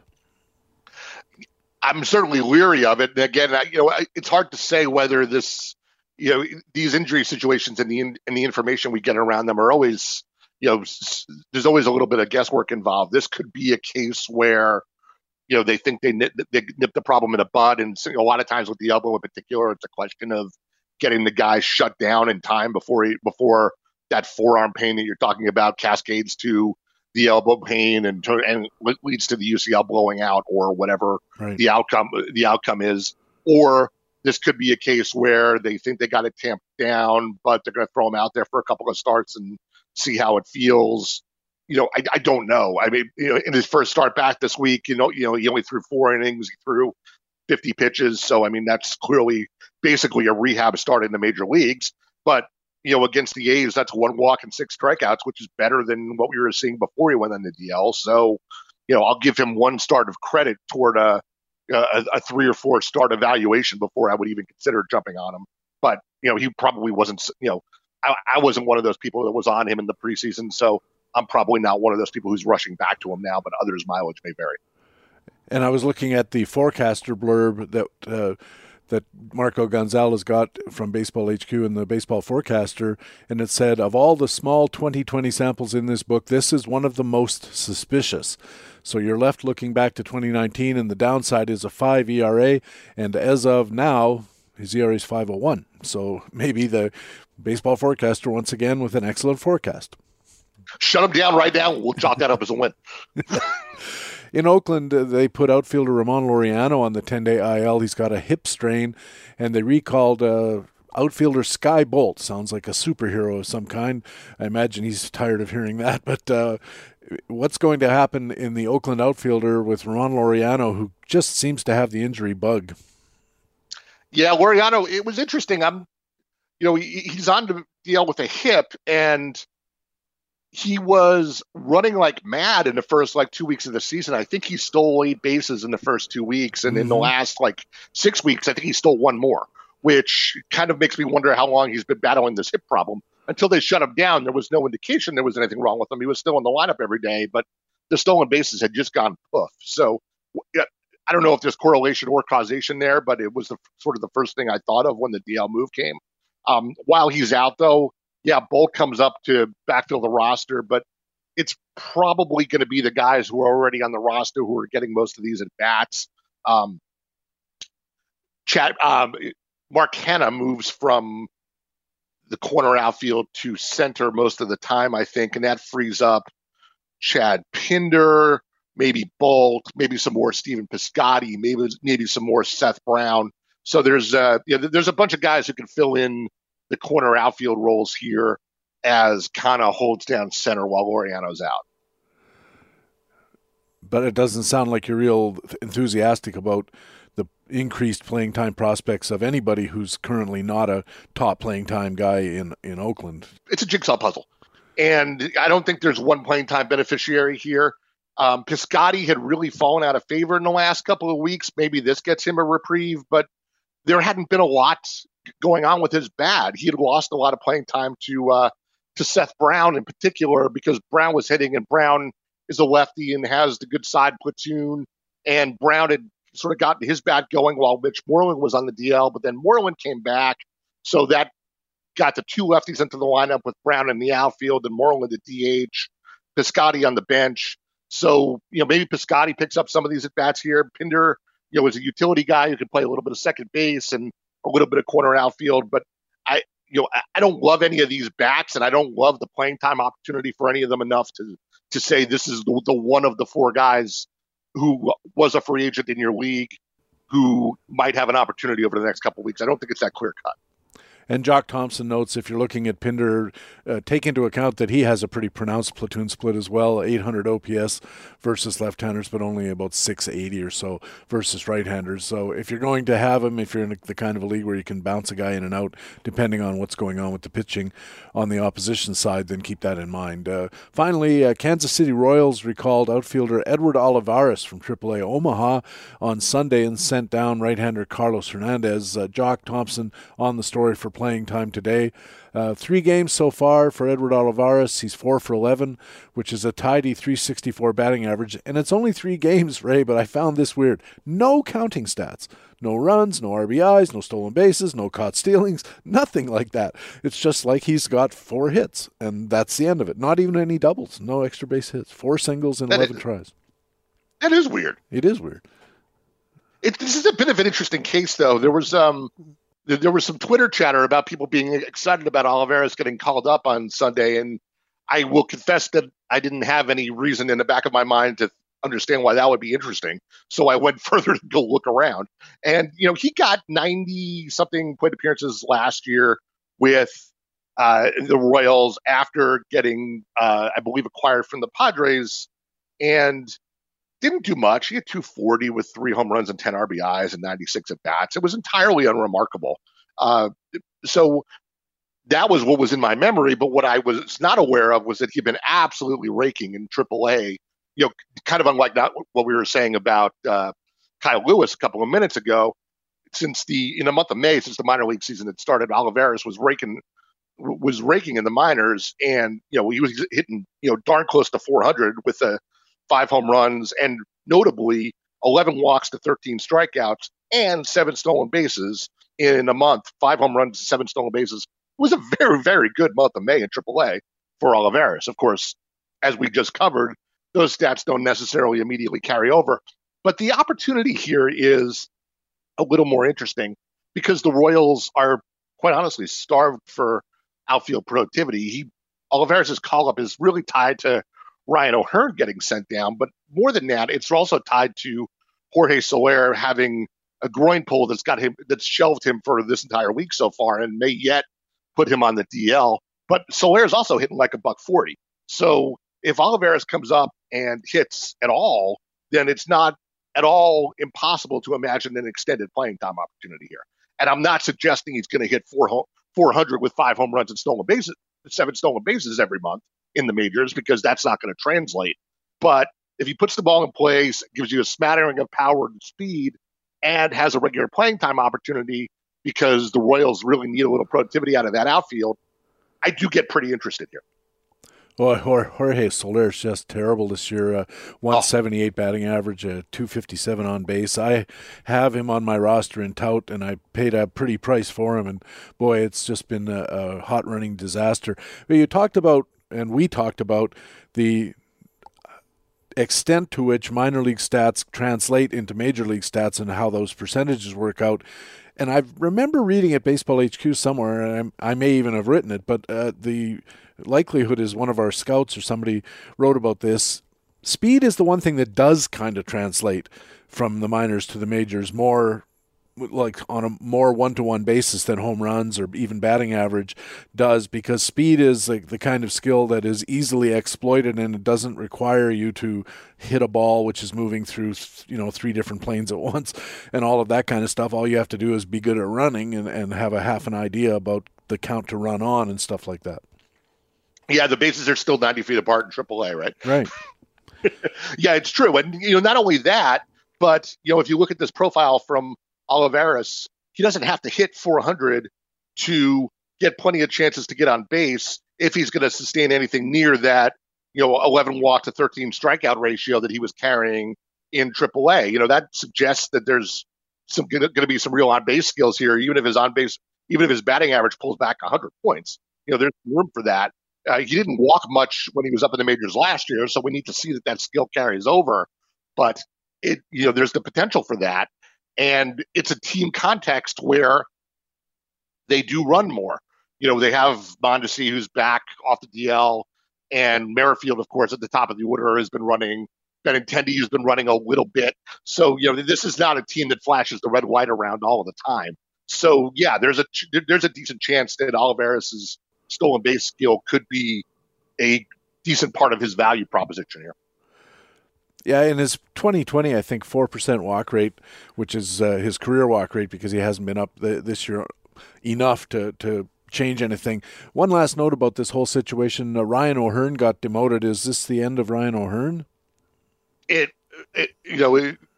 never say never, because he could be another injury that brings him back or whatever the circumstances are. He's probably still just a heartbeat away. But I mean, we're talking about a career 210 hitter in 643 at bats. So, plenty representative of a full season. He's age 27 now. I don't know how many more chances that profile gets for a first baseman only. He's masqueraded in the outfield once or twice, but basically a first baseman who doesn't hit. I'm reminded of Ronald Guzman too. Eventually these guys get enough opportunities to say that we can do better than this. Yeah, and it's a 27-year-old guy on a team that's got future aspirations rather than, dangling around thinking about the present. A 27-year-old guy hitting, 220 or whatever he's hitting and no power is not going to be high on their radar either. They've got to make some other kinds of decisions. If I had Ryan O'Hearn on a roster somewhere, I'd be sorely tempted, I think, to not even hold him on reserve unless my reserve was unlimited. Yeah, that's exactly right. All right, Ray, thanks very much for helping us out. Always interesting and fun, and we'll talk to you again in a week's time. Looking forward to it. Ray Murphy is a co-general manager at BaseballHQ.com and a regular columnist at the site, and of course our man on the American League beat here at Baseball HQ Radio. When we come back, it's part 2 of our feature expert interview with Tim McLeod from Prospects 361, coming to the plate for his second at-bat next on Baseball HQ Radio.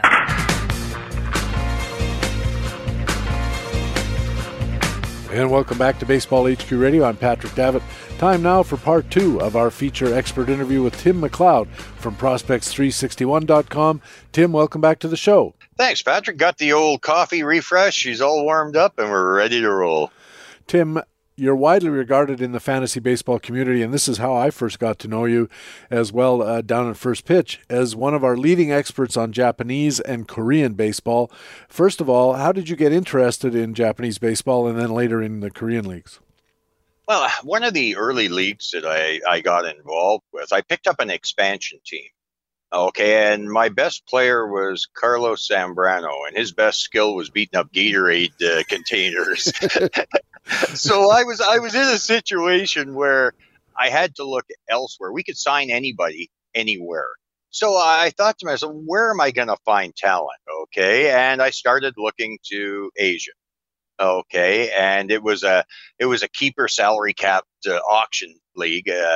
And the more that I started looking at the Asian players, the more interested I got. And from there, back in about 2006, I was playing in a league with Peter Kreutzer, affiliated with then his message board. And it was a 20-team league. And he put out a blurb asking if anybody had, could contribute or knew anything about Japanese players. Well, I got a hold of Peter, and basically I wrote him a blurb about this Daisuke Matsuzaka guy.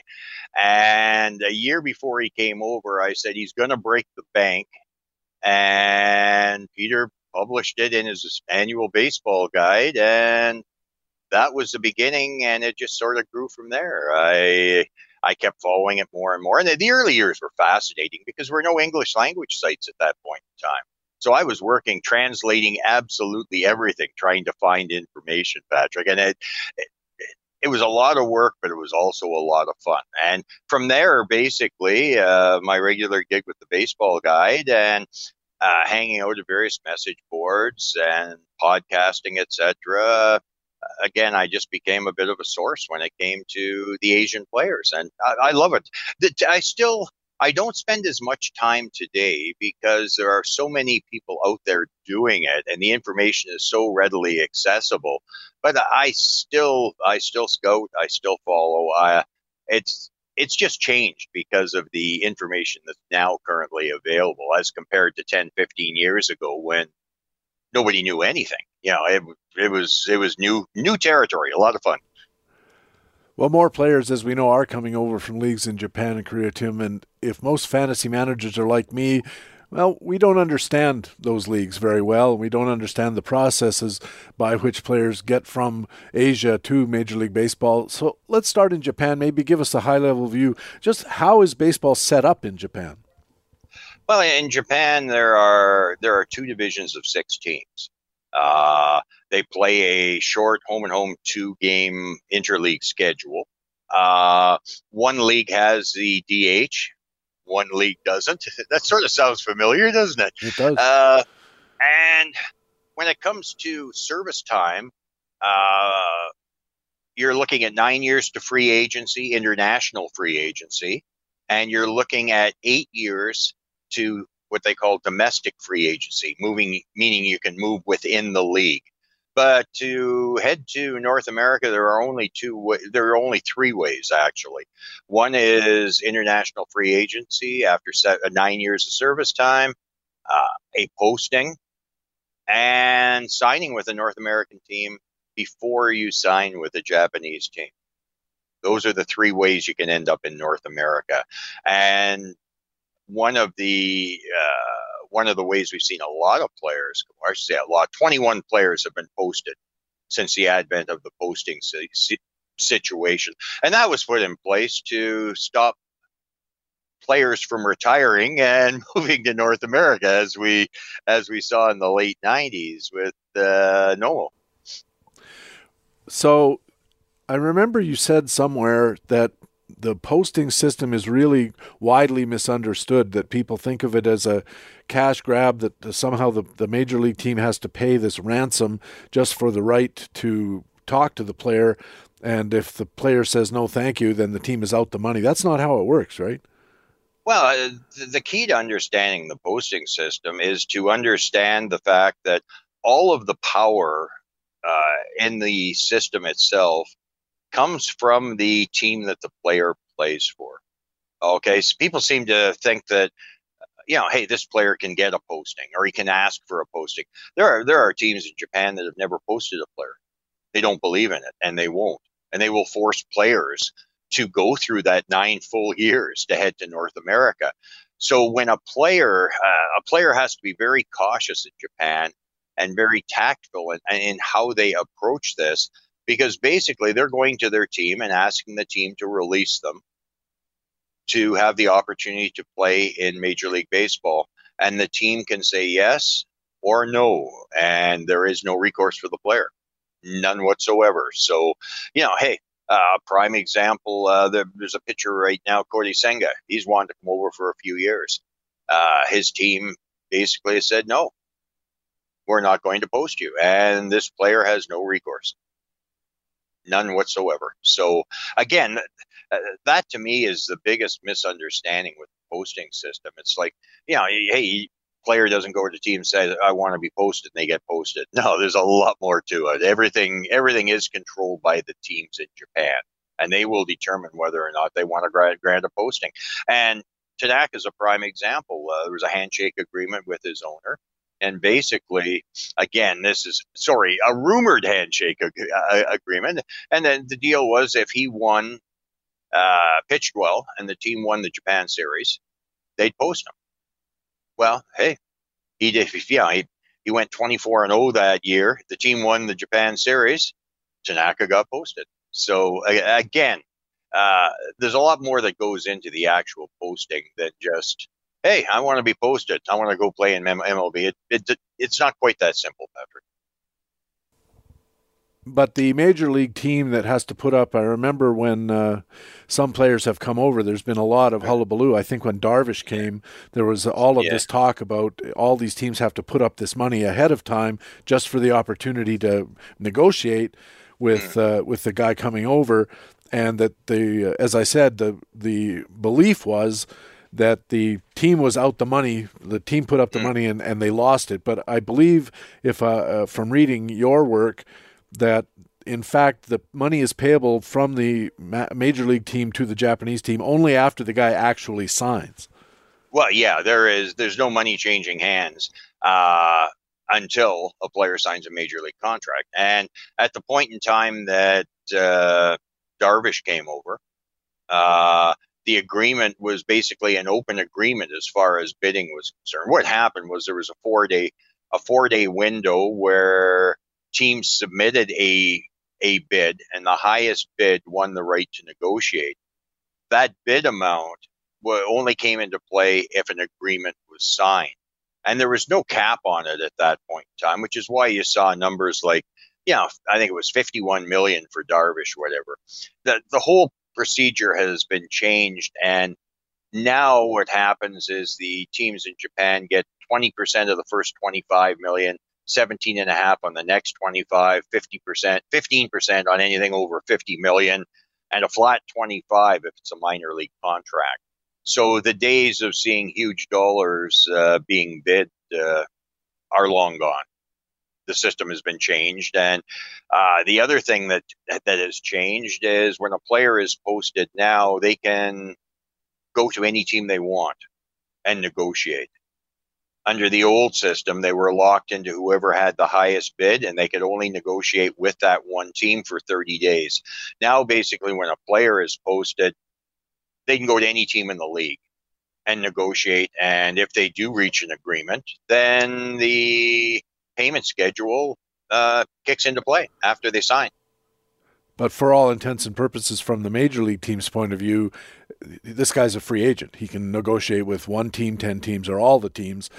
And okay. And the 9-year free agency, does that also involve a payment to the Japanese club, or is it a true free agency?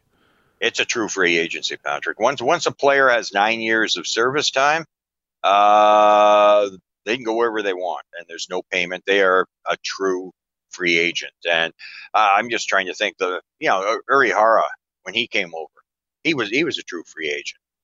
One of the problems when you look at it from a Major League Baseball perspective is most of the free agents that you see coming to Major League Baseball, because of the 9-year service time, you're looking at all veteran players.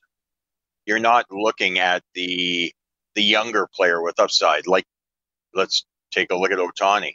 There's a prime example. You're getting a young player that has incredible growth potential. How much potential do you have out of a 32-year-old starter who's pitched for, since he was 23 in the Nippon Professional Baseball? So again, what you want to do is you want to see players coming over as early as possible, and the Japanese teams want to keep those players. They've got a game to play. Their interest in Major League Baseball is not to operate as a farm system for them. Well, you mentioned Ohtani, and he did get over here at a relatively young age. How did that work? Why was he not obliged to stay the 9 years, or did he go through posting? How did that work? He went through a posting situation, and his team agreed to it. Why they agreed to it? Hey, who knows? Okay, it was a very, very odd situation. When he came into the game, there was talk that he might look at coming straight into Major League Baseball, which is any Japanese Korean, that is their option. Okay, before they sign that first contract in Japan, Korea, they're free agents. Okay, and we saw Stewart sign in Japan. I think it was last year or 2 years ago. MLB drafted player. He just he wanted to play in Japan. He saw the opportunities being better, so he went to Japan. But you don't see very many Japanese players signing with major league teams without playing in Japan. There have been a few. Tazawa is one. I think Max Suzuki was another. There have been a few, but most players, and Ohtani was one, they want to get some development time in Japan and move forward through either the posting or free agency later on in their career. And you can't blame them. You're looking at 18, 19-year-old kids. A lot of them don't speak English. They're going from one culture to another culture. They're leaving their parents, their family, everything behind. There's not too many young people, I think, that are prepared to make that transition and that commitment. Outside of the game itself, there's a myriad of things that and change that makes it very, very tough. I know, hey, for me to pack up and go move to Japan tomorrow, not speaking the language, it wouldn't matter what skill I had. There's got to be some trepidation involved there. Plus, it's a new world. Plus, I think you've lost a few miles an hour off the fastball. A couple, yeah. So this raises an interesting question. You talk about a young Japanese player who hits a certain point where he has to decide what his baseball future is going to be. What is the development system? Where are these guys learning their skills and becoming interesting to major league teams and to Japan league teams? Is it high school? Is it college? Is there some kind of developmental league? Where do those young players develop the skills that get them into a position to make that choice? Well, there's the biggest source of players is the high school system. And high school baseball in Japan, Koshien, it is arguably bigger and more popular than pro baseball. Okay, they have the spring and fall tournaments, and they're the stuff legends are made of. Again, the high school system feeds their baseball. The college system feeds it. They have an independent league, and as well, the each of the Japanese teams in the big league, they all have a farm team, and they play. They have an East and a West division, and they have much the same as Major League Baseball with AAA and AA. They only have one level of team, but they do have a farm system that they can draw players from. And a lot of the younger players do play in the farm system before getting actually promoted to the big league teams in Japan, Patrick. So if a player gets out of high school, gets signed into the Japan League and gets assigned to this AA or AAA level type of league, is he still able to just leave and come to the U.S. to play, or is he at that point locked into the 9-year and posting system? 9 years in posting. Once he puts his John Henry on a contract, Major League Baseball, he's out of their reach totally. He's in their system, and he moves forward with the restrictions placed upon him because of that system. Tim, we've all heard Japanese baseball described as it's kind of a quad A level, a little better than AAA, not as good as Major League Baseball in overall quality, not individual players. That raises the question of how, as we fantasy players look at Japanese baseball, how do we calibrate the stats in that league and compare them or adjust them or adapt them to major league equivalents? We do that for minor leaguers. We have formulas to translate, AAA numbers in certain leagues. You multiply it or divide by or whatever to get a rough idea of what they're going to do in the major leagues. But what's the level of Japanese baseball, and how do you look at the stats the Japanese players create in those leagues and think to yourself, this is a guy who could hit, this in Major League Baseball? You ever heard of the Magic 8 Ball, Patrick? I have. Yes. Okay. It's very, very difficult when you start looking at players coming from Japan to Major League Baseball and trying to come up with a Major League equivalent. Okay. I think when you look at the parks are smaller. Now, you'd be like, they're not miniature, but again, you're looking at 330, 340 down the lines. You're looking at 400 to dead center. Okay, so they're marginally smaller.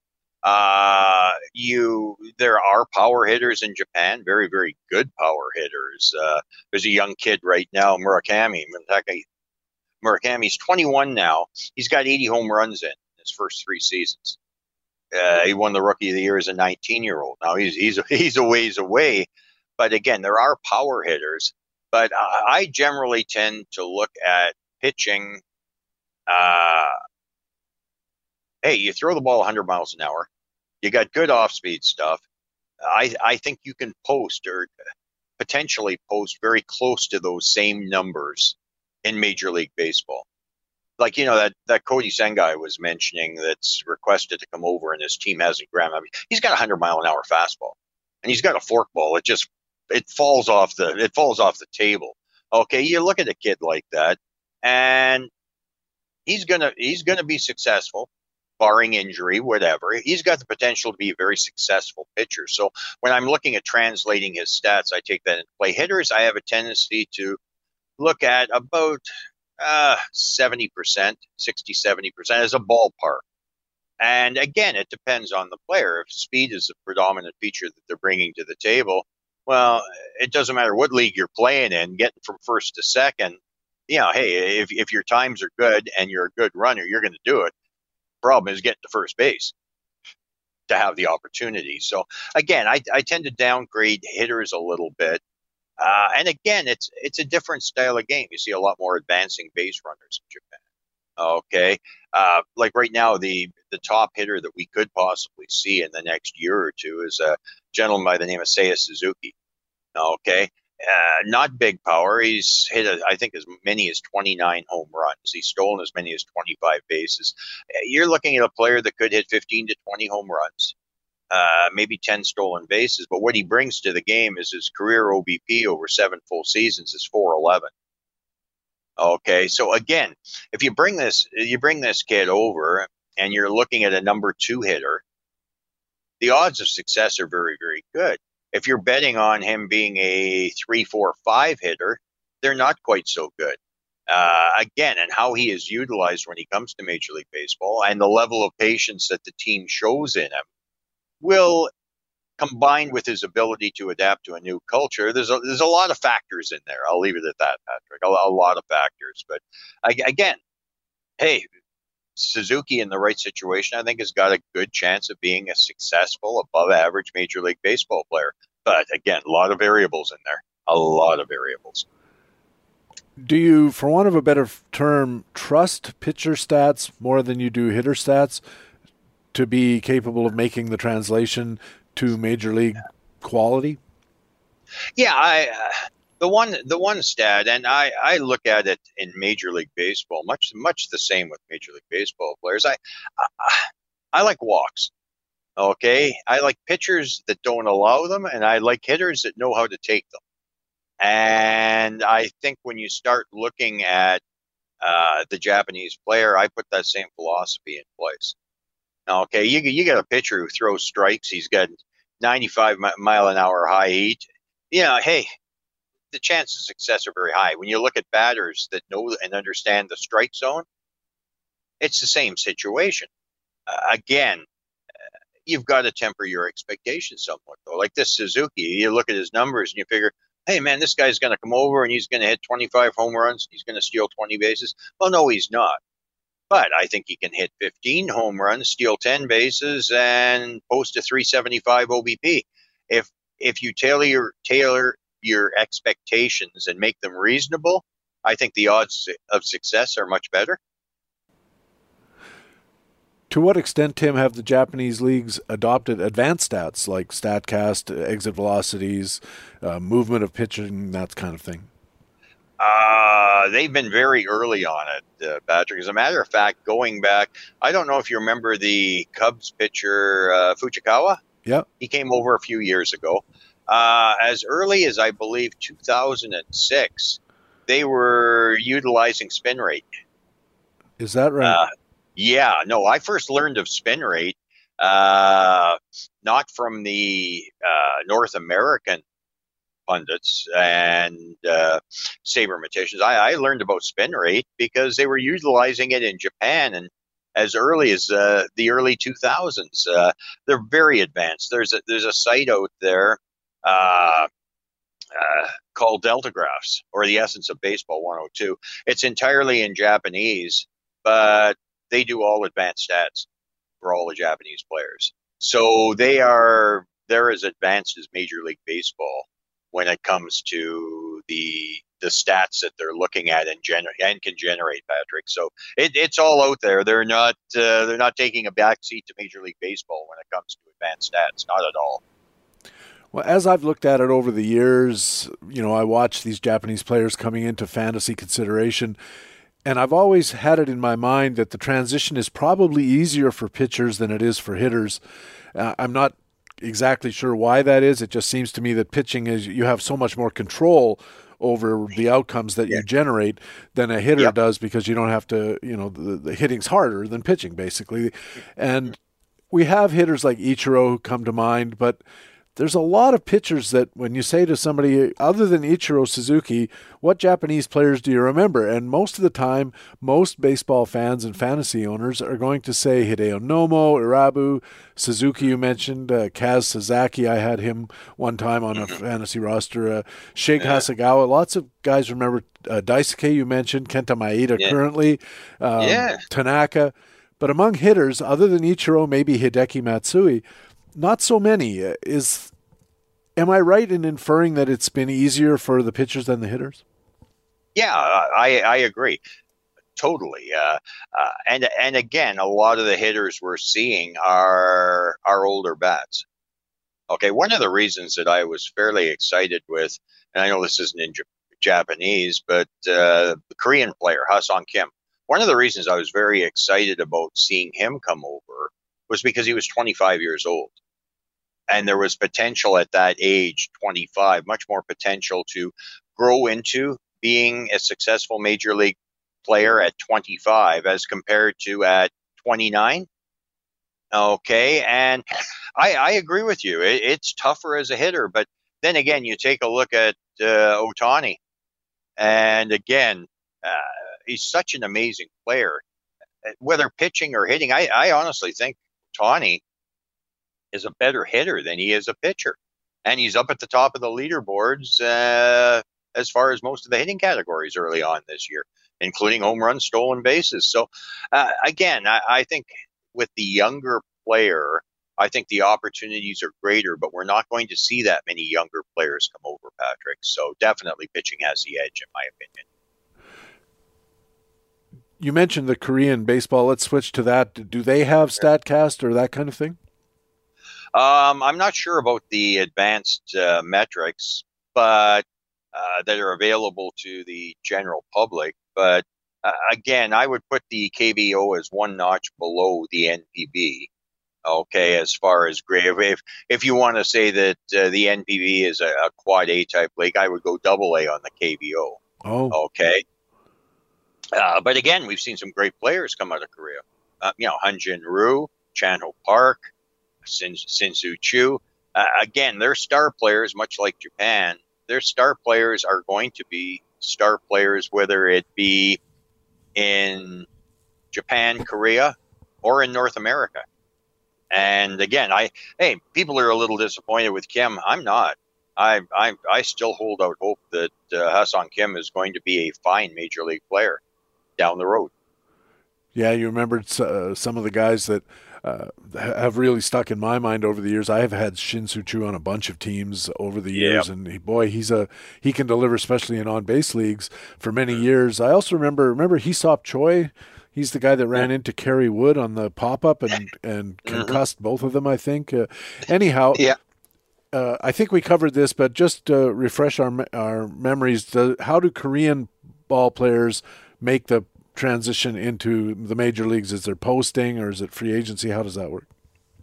Basically, it's the same as the Japanese player. At one point in time, there were two separate posting clauses. There's now one clause that covers the NPB and the KBO, and it's identical. The only difference in the Korean baseball organization is that you can't apply for a posting until after you have 7 years of service time in Korea. Okay. At which point in time you can ask your team for a posting, and it's the same situation as Japan. The team has the right to say yay or nay, and they do. In most cases, they say yay. Kim was posted at 25. He started as an 18-year-old. So he started right out of high school. So again, the only big difference is you've got to have 7 years of service time before you can even inquire about posting in Korea. Is it relatively common for a player to make the jump from high school right into the pros at the highest level in their system, the same way it is here? I mean, you think there's Robin Yount, and after that, the numbers get pretty thin.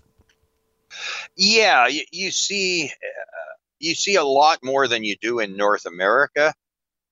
But it's still, hey, one of the better pitchers in Japan right now, or one that I like, is Hiraya Miyagi, and he's a southpaw. He turns 20 in August. Okay, he's 5-1 this year with a 2.43 ERA, a strikeout per inning, right out of high school. You see players coming right out of high school that can excel. Okay, but again, it's not like a common fact or a common occurrence, much the same in Major League Baseball, but you will see more high school level players entering professional baseball in both Japan and Korea than you do in the North American game, Patrick. You mentioned something earlier that I forgot to bring up, and I'd like to ask you about it now. When we talk about pitchers, there have been lots of stories in the media and the sports media here in North America about the very heavy pitching usage in high school and on into the professional leagues. Like, there are stories about guys pitching in those tournaments, high school tournaments you mentioned, but 160 pitches on Friday night and 180 pitches on Sunday afternoon kind of situations.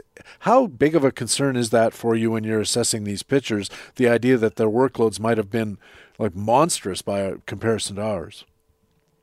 I think it's something that you have to consider, but at the same point in time, I think Miyagi in his last start threw 111 pitches.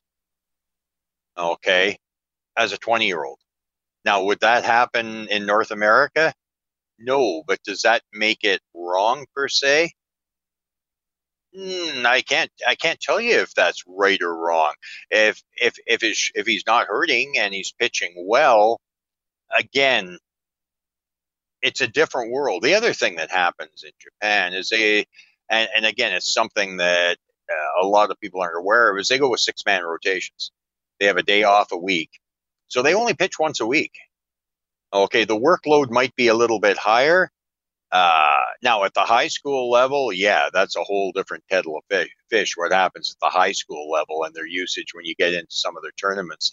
But the pro players, other than Tanaka, who has worked incredibly hard that last year before he came over, I think more is made of it at the pro level than it actually is, if that makes sense. You know what I mean? Hey, you're not pitching twice a week. You're pitching once a week. Yeah, hey, you throw on off days, bullpens, just like in Major League Baseball. So, yeah, hey, is there anything technically wrong with throwing 120 pitches at the pro level? Some would say that's too much for a 20-year-old. Some would say, yeah, it's fine. I think it depends on the individual pitcher myself. And of course, we know from injury research that a lot of it depends on 120 what kind of pitches. Were they all high stress, guys on base, got to go from the stretch rather than the windup? I don't think there's such a thing as 120 pitches in a game that we can categorize absolutely as good, bad, or indifferent. There's a lot of factors, as you said, the individual, the context, even the temperature of the day that the pitching was done. As far as the high schools too, North American baseball is not innocent of overusing high school pitchers either, right? No, they definitely aren't. Yeah, you look at a guy threw 100 pitches, 70 of them are sliders. That might be reason to be concerned, right? Well, and again, that used to be something we all assumed was the case, and now we start learning that a lot of the medical experts are telling us that it's fastball usage, and it's not fastballs necessarily, but really, really hard-thrown fastballs that are causing most of the damage to, especially at younger ages, to pitchers' elbows. So I think this is a very gray area, and I don't mean for us to sit here, you and I, neither of whom has a medical degree, to say, here's how this all works, because I don't think anybody really knows yet, although they certainly have their suspicions. Before we wrap up, you've mentioned a couple of names, you can repeat them if you like, but Japanese or Korean players that you really have your eye on. You're in the XFL. I think you're allowed to sign guys like that. Who are you looking at from Japan and Korea over the next, say, 2 seasons? Over the next couple seasons, and again, it's very, very tough right now when trying to make predictions over the next couple of years, because we got a CBA coming up this fall, and it's going to be very, very interesting to see how players like Sagano, who was posted last year and went back to Japan. He wasn't happy with the money. Now, what's going to happen this fall with no CBA in place for 2022? I think that's a factor that definitely has to be taken into consideration, Patrick, when you look at these posting players, because if there's any doubt as to the season being held, it's got to be a concern for players looking at heading over, right? Yeah. Yeah. So the players that Sagano had the chance last year, he was posted, he passed, went back to Japan. Apparently he's got an opt-out every year over the next 4, so he could look at a posting situation. Kodai Senga wants to come over. He's got a bad ankle right now. He hasn't pitched. His team has shown no interest in posting him, but Senga, if he comes over, he can hit 100 miles an hour. He's got a great forkball. Seiya Suzuki, he's expressed an interest in coming over again. Moderate power, moderate speed, great on-base skills. If you're looking young and you're looking really long-term, Munetaka Murakami, he's 21 now. He's got 80 home runs under his belt at 21. He's in his age 21 season. As a rookie, he went 36-96. Kid's the real deal. Miyagi, I mentioned, the southpaw turning 20. That's long term. There's a southpaw reliever, Levon Moyanella, Cuban kid. ERA the past 2 years, 152, 169. This year his ERA is 0.45. He's got an amazing curveball, virtually unhittable. You could see him coming over. And if you go to the KBO, you got to really take a look at Beko Khan, a 21-year-old. He's in his third year. This year he's got 75 hits and 179 at bats for a 419 batting average, a 495 OBP as a 21-year-old, 7 homers, 47 RBIs, and his strikeout to walk is 26.30. He was a rookie of the year with 29 home runs as a 19-year-old. This kid is, again, about 3-4 years away, but he's the type of player that will be young enough when he comes over that I think he'll generate interest, assuming, of course, that his career continues to develop in Korea over the next 3 or 4 years, Patrick. So there's some names of some guys that I think your listeners might be interested in tracking. And what about if they want to track on their own? What information sources can you offer or recommend? You mentioned a couple earlier, but where do you go when you're trying to find out information in case anybody who's listening thinks, hey, I could look into this myself. I find it interesting. There's a KBO stats site. It's called, the one that I use is called, where are we here? mykbostats.com. A great site. Provides you all the information, game scores, player information, stats. When you look at Japan, you go to the NPB official English language site, and it'll provide you with all of the stats you'd ever want. And if you're looking for a great reference source and a gentleman that I actually subscribe to his service, the gentleman's name is Jim Allen. He's been in Japan, I believe, for about 30 years living. He's American. But he provides daily write-ups on the Japanese leagues. He worked for the main newspaper in Japan for years in the sports department. And he has his own blog. I believe it's called jimallen.com. If you want to learn a lot about the game, Jim Allen is the guy to listen to because he's followed it extensively for years. And he's somebody that I follow. Very nice man and very, very knowledgeable, Patrick. So there's the 3 sources that I would recommend. You're listening to Baseball HQ Radio. Patrick Davitt with Tim McLeod from Prospect361.com, expert on Japanese and Korean baseball. And gosh, it's so interesting to talk about this stuff, especially since the understanding of it is so poor. One last question. The Japanese leagues allow each team to have 4 gaijin, they call them, foreign players. And right. Are those players, once they sign contracts in Japanese baseball, subject to the same posting rules if they want to come back?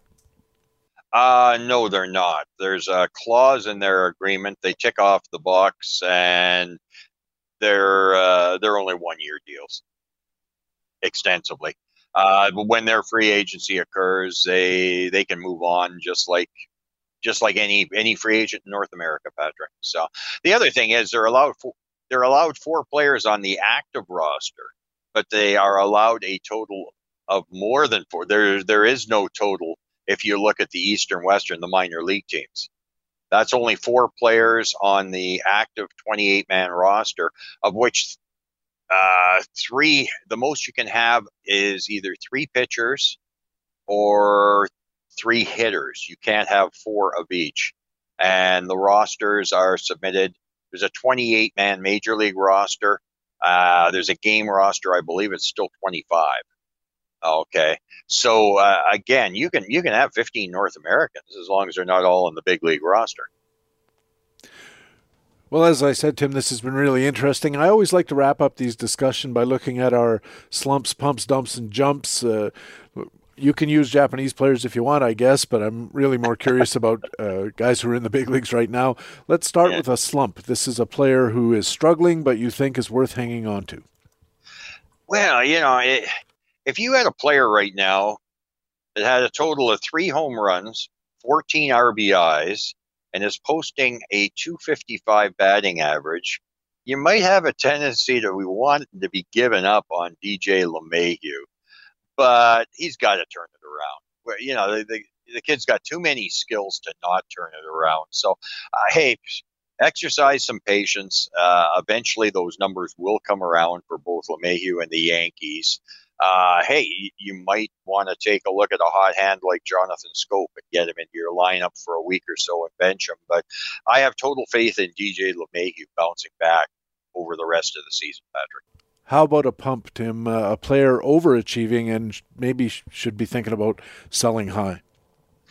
Well, there's a kid the Rangers brought up that right now is just tearing things up, and I'd hasten to bet that a lot of teams at the top of the leaderboard in various leagues around the land have Adolis Garcia of the Rangers, and he's off to a great start. 16 home runs, 41 RBIs, and a .284 batting average. Well, we saw hints of Garcia being successful at Memphis a couple of years ago. And I think the power is very real. But you look a little deeper, and he's got 56 strikeouts and 9 walks. Okay. That .284 batting average, it ain't getting any better. I'm predicting we're going to see a batting average by the end of the year in the .230, .240 range. Okay. I think it's going to fall. And if I had Garcia right now, I'd be looking to maximize that situation of the 16 homers, 41 RBIs, and trying to get what you can for him, Patrick. He'd be a guy I'd be looking at trying to move right now because I don't think it's going to get any better. I think it's going to progressively get worse moving forward. And how about a dump? This is an underachiever that you should be comfortable just giving up on. Well, I'm going to give you 2 names, okay? Sure. First one is Amir Garrett. I've had enough. Okay, I know he had a great spring, started late, had a great spring. He's rumored to be in the mix for saves in Cincinnati. I've just had enough. Okay, every time he seems to look like he's pitching a little bit better, he throws out another stinker, and he did it again this week. So I've had enough of Amir Garrett. And in Tote Wars, I've also had enough of Steven Strasburg. With Tote Wars, you can take and redeem players for your fab. And after this recent injury with the neck or traps or whatever it is, we've seen a hand, a neck strain, a trap, a shoulder, and I've just had enough of Steven Strasburg. And I took in Tote Wars and I converted him back into fab, Patrick. I just said enough's enough. How about a jump hitter? This is a target if he's available in the free agent pool, maybe even this weekend. I went with a couple players that I think have underachieved a little bit, but have the potential to be really good players. Kyle Tucker in Houston. Yeah, he's only hitting .256, 11 home runs.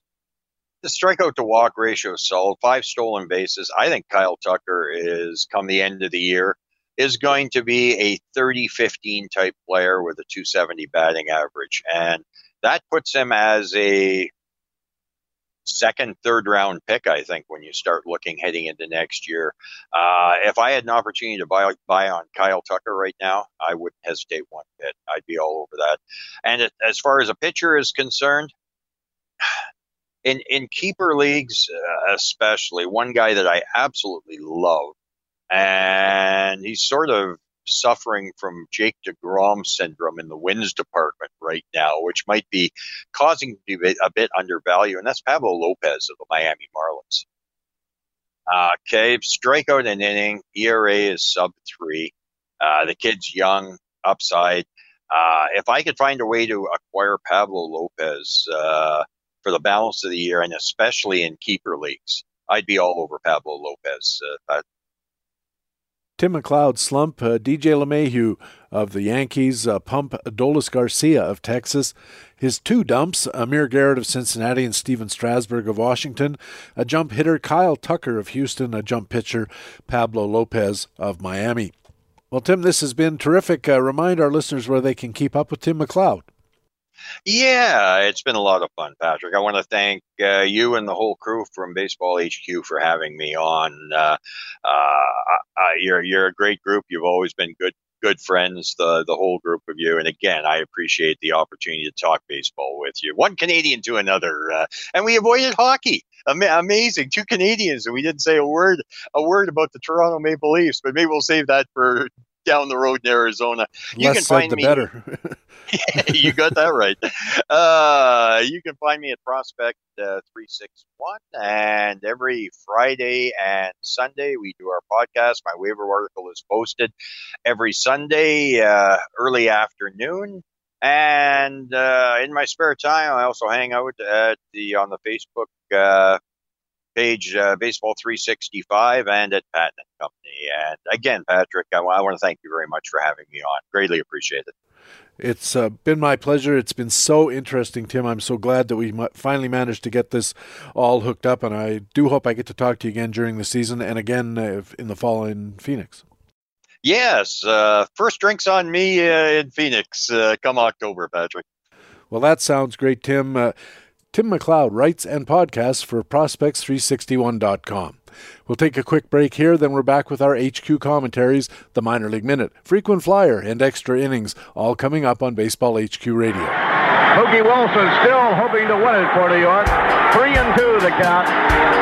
And the pitch by Stanley. And a ground ball trickling. It is a fair ball. Gets by Buckner. Down the third night. The Mets will win the ball game. The Mets win. They win. Baseball HQ Radio.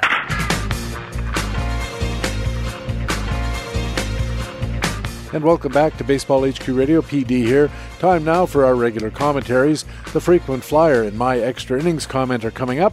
And leading off, it's the Minor League Minute. And here with a look at 2 Baltimore prospects, catcher Adley Rutschman and right-handed starter Grayson Rodriguez, is Baseball HQ Minor Leagues analyst Rob Gordon. With fans back at the ballpark and warmer weather and longer days on the way, there's plenty of excitement around Major League Baseball. Unfortunately, fans of the Baltimore Orioles are not sharing in that excitement, and the Orioles are already 16 games out of first place and haven't had a winning season since 2016. But hope does spring eternal, and the organization does have 2 of the top prospects in baseball in backstop Adley Rutschman and right-handed pitcher Grayson Rodriguez. Rutschman was the first overall pick in the 2019 draft after a standout career at Oregon State that included a College World Series title in 2018 and a Golden Spikes Award in 2019 as the best collegiate player in the country. The switch-hitting Rutschman held his own in his pro debut and spent 2020 at the Orioles' alternate training site where he impressed with his maturity and all-around offensive game.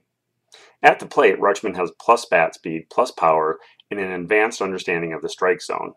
In college, Rutschman walked 154 times while striking out just 117 times in 664 at-bats. That ability to force pitchers into the strike zone has carried over, and Rutschman is off to a nice start at Double-A, where he's hitting .277 with a .445 on-base percentage and a .530 slugging percentage, with 6 home runs and 23 walks in 83 at-bats. Behind the dish, Rutschman is a plus defender who blocks and frames the ball well, with an above-average plus arm.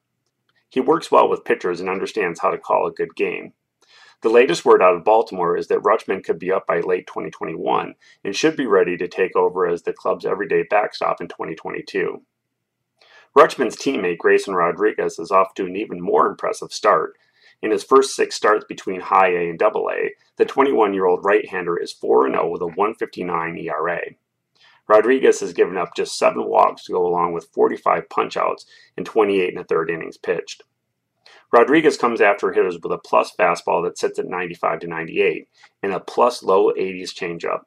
The 6'5" Rodriguez also mixes in an above-average slider and a fringe curveball that he's using less and less as he learns how to tunnel the fastball, slider, and changeup. The bump to Double-A so early in the season means that Rodriguez is also on the fast track to the majors. Long-term, Adley Rutschman and Grayson Rodriguez give long-suffering Orioles fans something to get excited about, and fantasy managers looking for high upside prospects would do well to roster both with an eye towards 2022. For Baseball HQ Radio, this is Baseball HQ minor league analyst Rob Gordon. Baseball HQ minor leagues analyst Rob Gordon is a member of the Baseball HQ scouting team and has his minor league minute here on Baseball HQ Radio every week.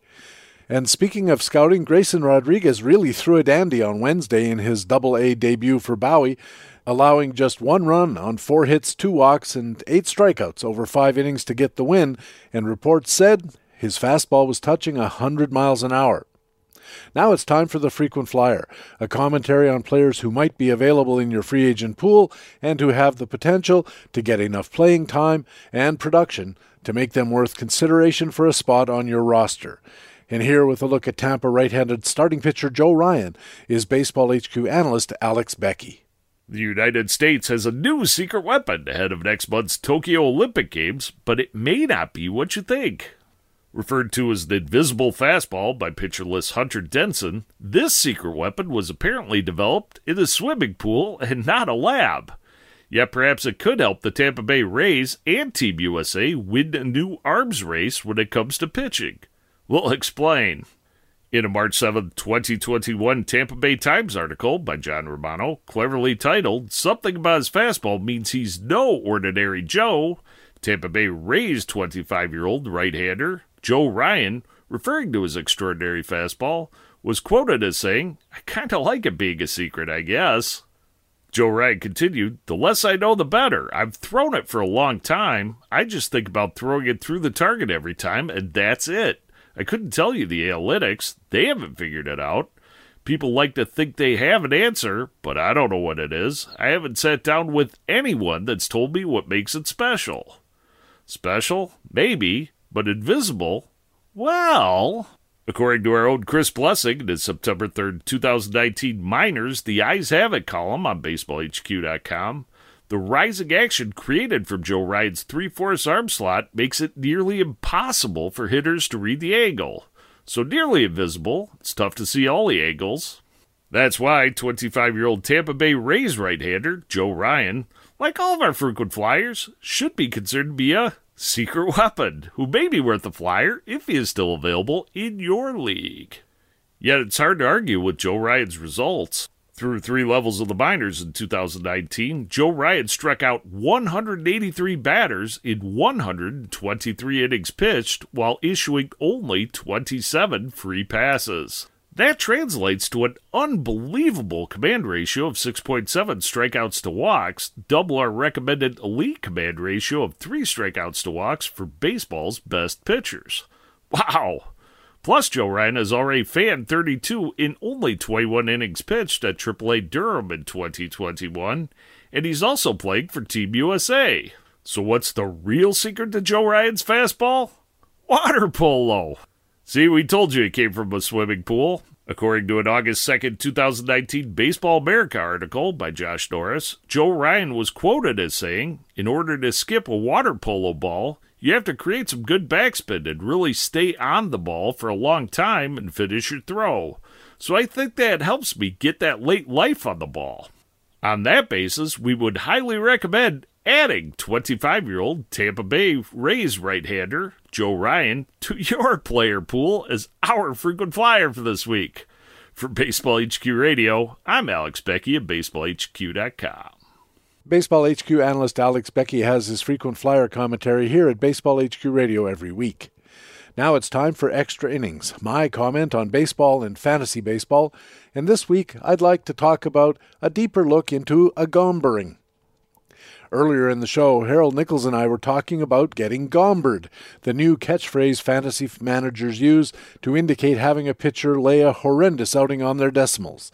The phrase came about as a result of the game on April 26th of this year when Colorado left-hander Austin Gomber laid an egg the size of a professional rugby ball in a start against San Francisco. In San Francisco, usually thought of as a pitcher's park. Gomber's outing was the stuff of legend. He gave up 7 hits, 4 walks, and 9 earned runs, all in an inning and 2/3. That outing got included, as you heard, in Ryan Bloomfield's latest speculator column about pitchers who basically gombered themselves into unsightly numbers with one gomberific outing of their own. While we were discussing the merits of deselecting one bad outing when assessing a pitcher's overall track record, Nick and I realized that the numbers alone might not be enough. After all, the base hits could have been bloops and bleeders, swinging bunts and borderline errors. Some of the runs could have scored because of unlucky sequencing. As Todd Zola said last week and I referred to this week, homer, walk, single is bad for a pitcher. Walk, single, homer is way worse.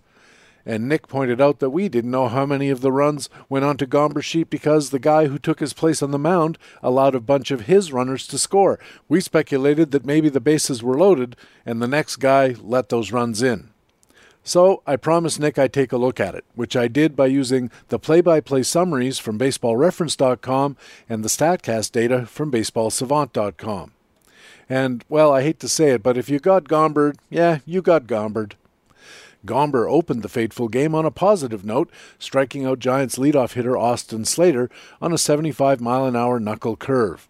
Then Wilmer Flores lined a single to left, turning around a changeup, and it was no bleeder, no blooper. The exit velocity on that baby, 105 miles an hour. Brandon Belt then drew a walk, and Gomber wild-pitched Flores to third and Belt to second. Evan Longoria was next, and he smoked a 101-mile-an-hour line drive to left to score Flores. Belt was held at third because the ball was hit so hard that it got to the fielder too quickly. With runners at first and third, Gomber fell behind Buster Posey 3-1, and then laid a 94-mile-an-hour four-seamer in there, which Posey lined back out at about the same speed into the left center gap. A double that scored Belt and pushed Longoria to third. Gomber might have been a little unlucky, pitching next, to Darren Ruff, who grounded a 2-1 slider through the shortstop third base hole for a single that scored Longoria and pushed Posey to third. Again, it wasn't a seeing-eye single, it wasn't a bleeder, it wasn't a blooper. Ruff hit that one at almost 110 miles an hour. So now Gomber's down 3-0 on the scoreboard and facing Alex Dickerson. After fouling off a couple of 1-2 offerings, Dickerson grounded out to second. Still managed to score Posey and push Ruff along to second base. Gomber then intentionally walked Mauricio Dubon, who was probably miffed that he got left out of the fun, and struck out opposing pitcher Anthony DeSclafani on 3 pitches. That was the inning. In the top of the second, Colorado got a couple of base runners, didn't score. In the bottom of the inning, of course, Gomber again started off with leadoff man Austin Slater. This time he didn't strike out, he singled to center. Flores then lined a single to left, which you might call a Pyrrhic victory for Gomber, in that the exit velocity wasn't 105 miles an hour, but just 97. Then Belt grounded out to first, moving Slater to third and Flores to second. Longoria followed and doubled to the deep left center alley, scoring both Slater and Flores and making it 6-0 for the Giants.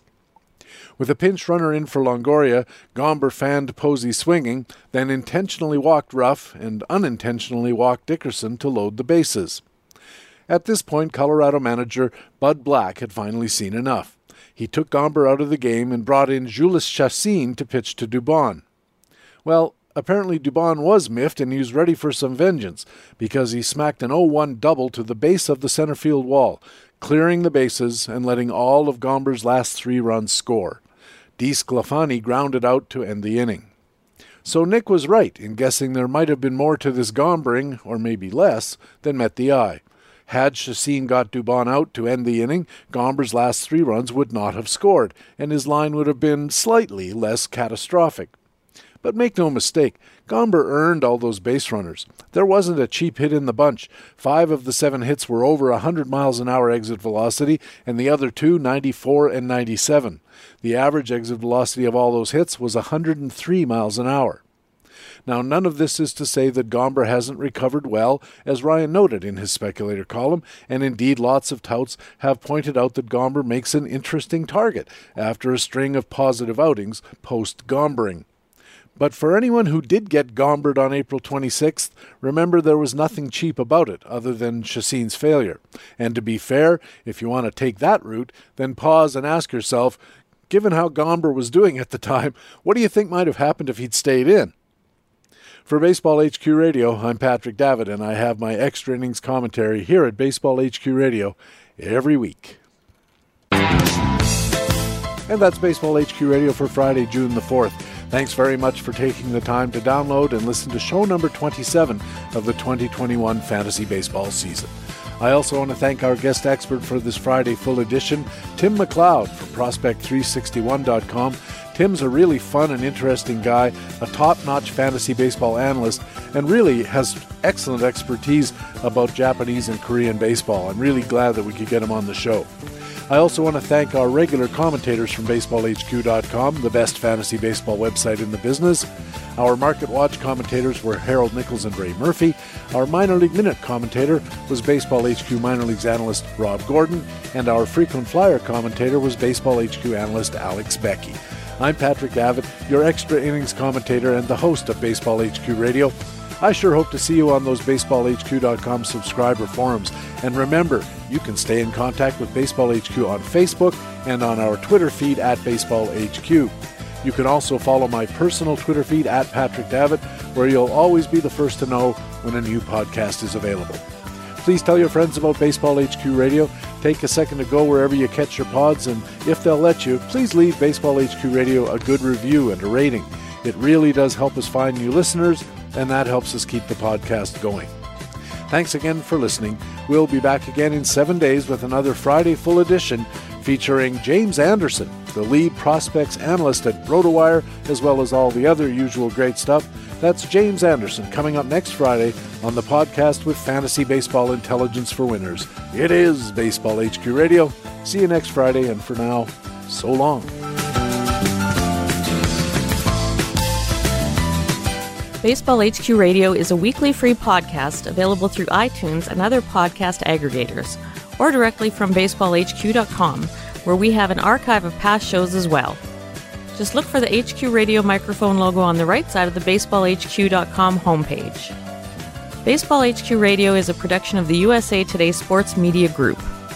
The opinions expressed on Baseball HQ Radio are those of the individual speaking and not necessarily those of the USA Today Sports Media Group. The program is produced and edited by Patrick Davitt.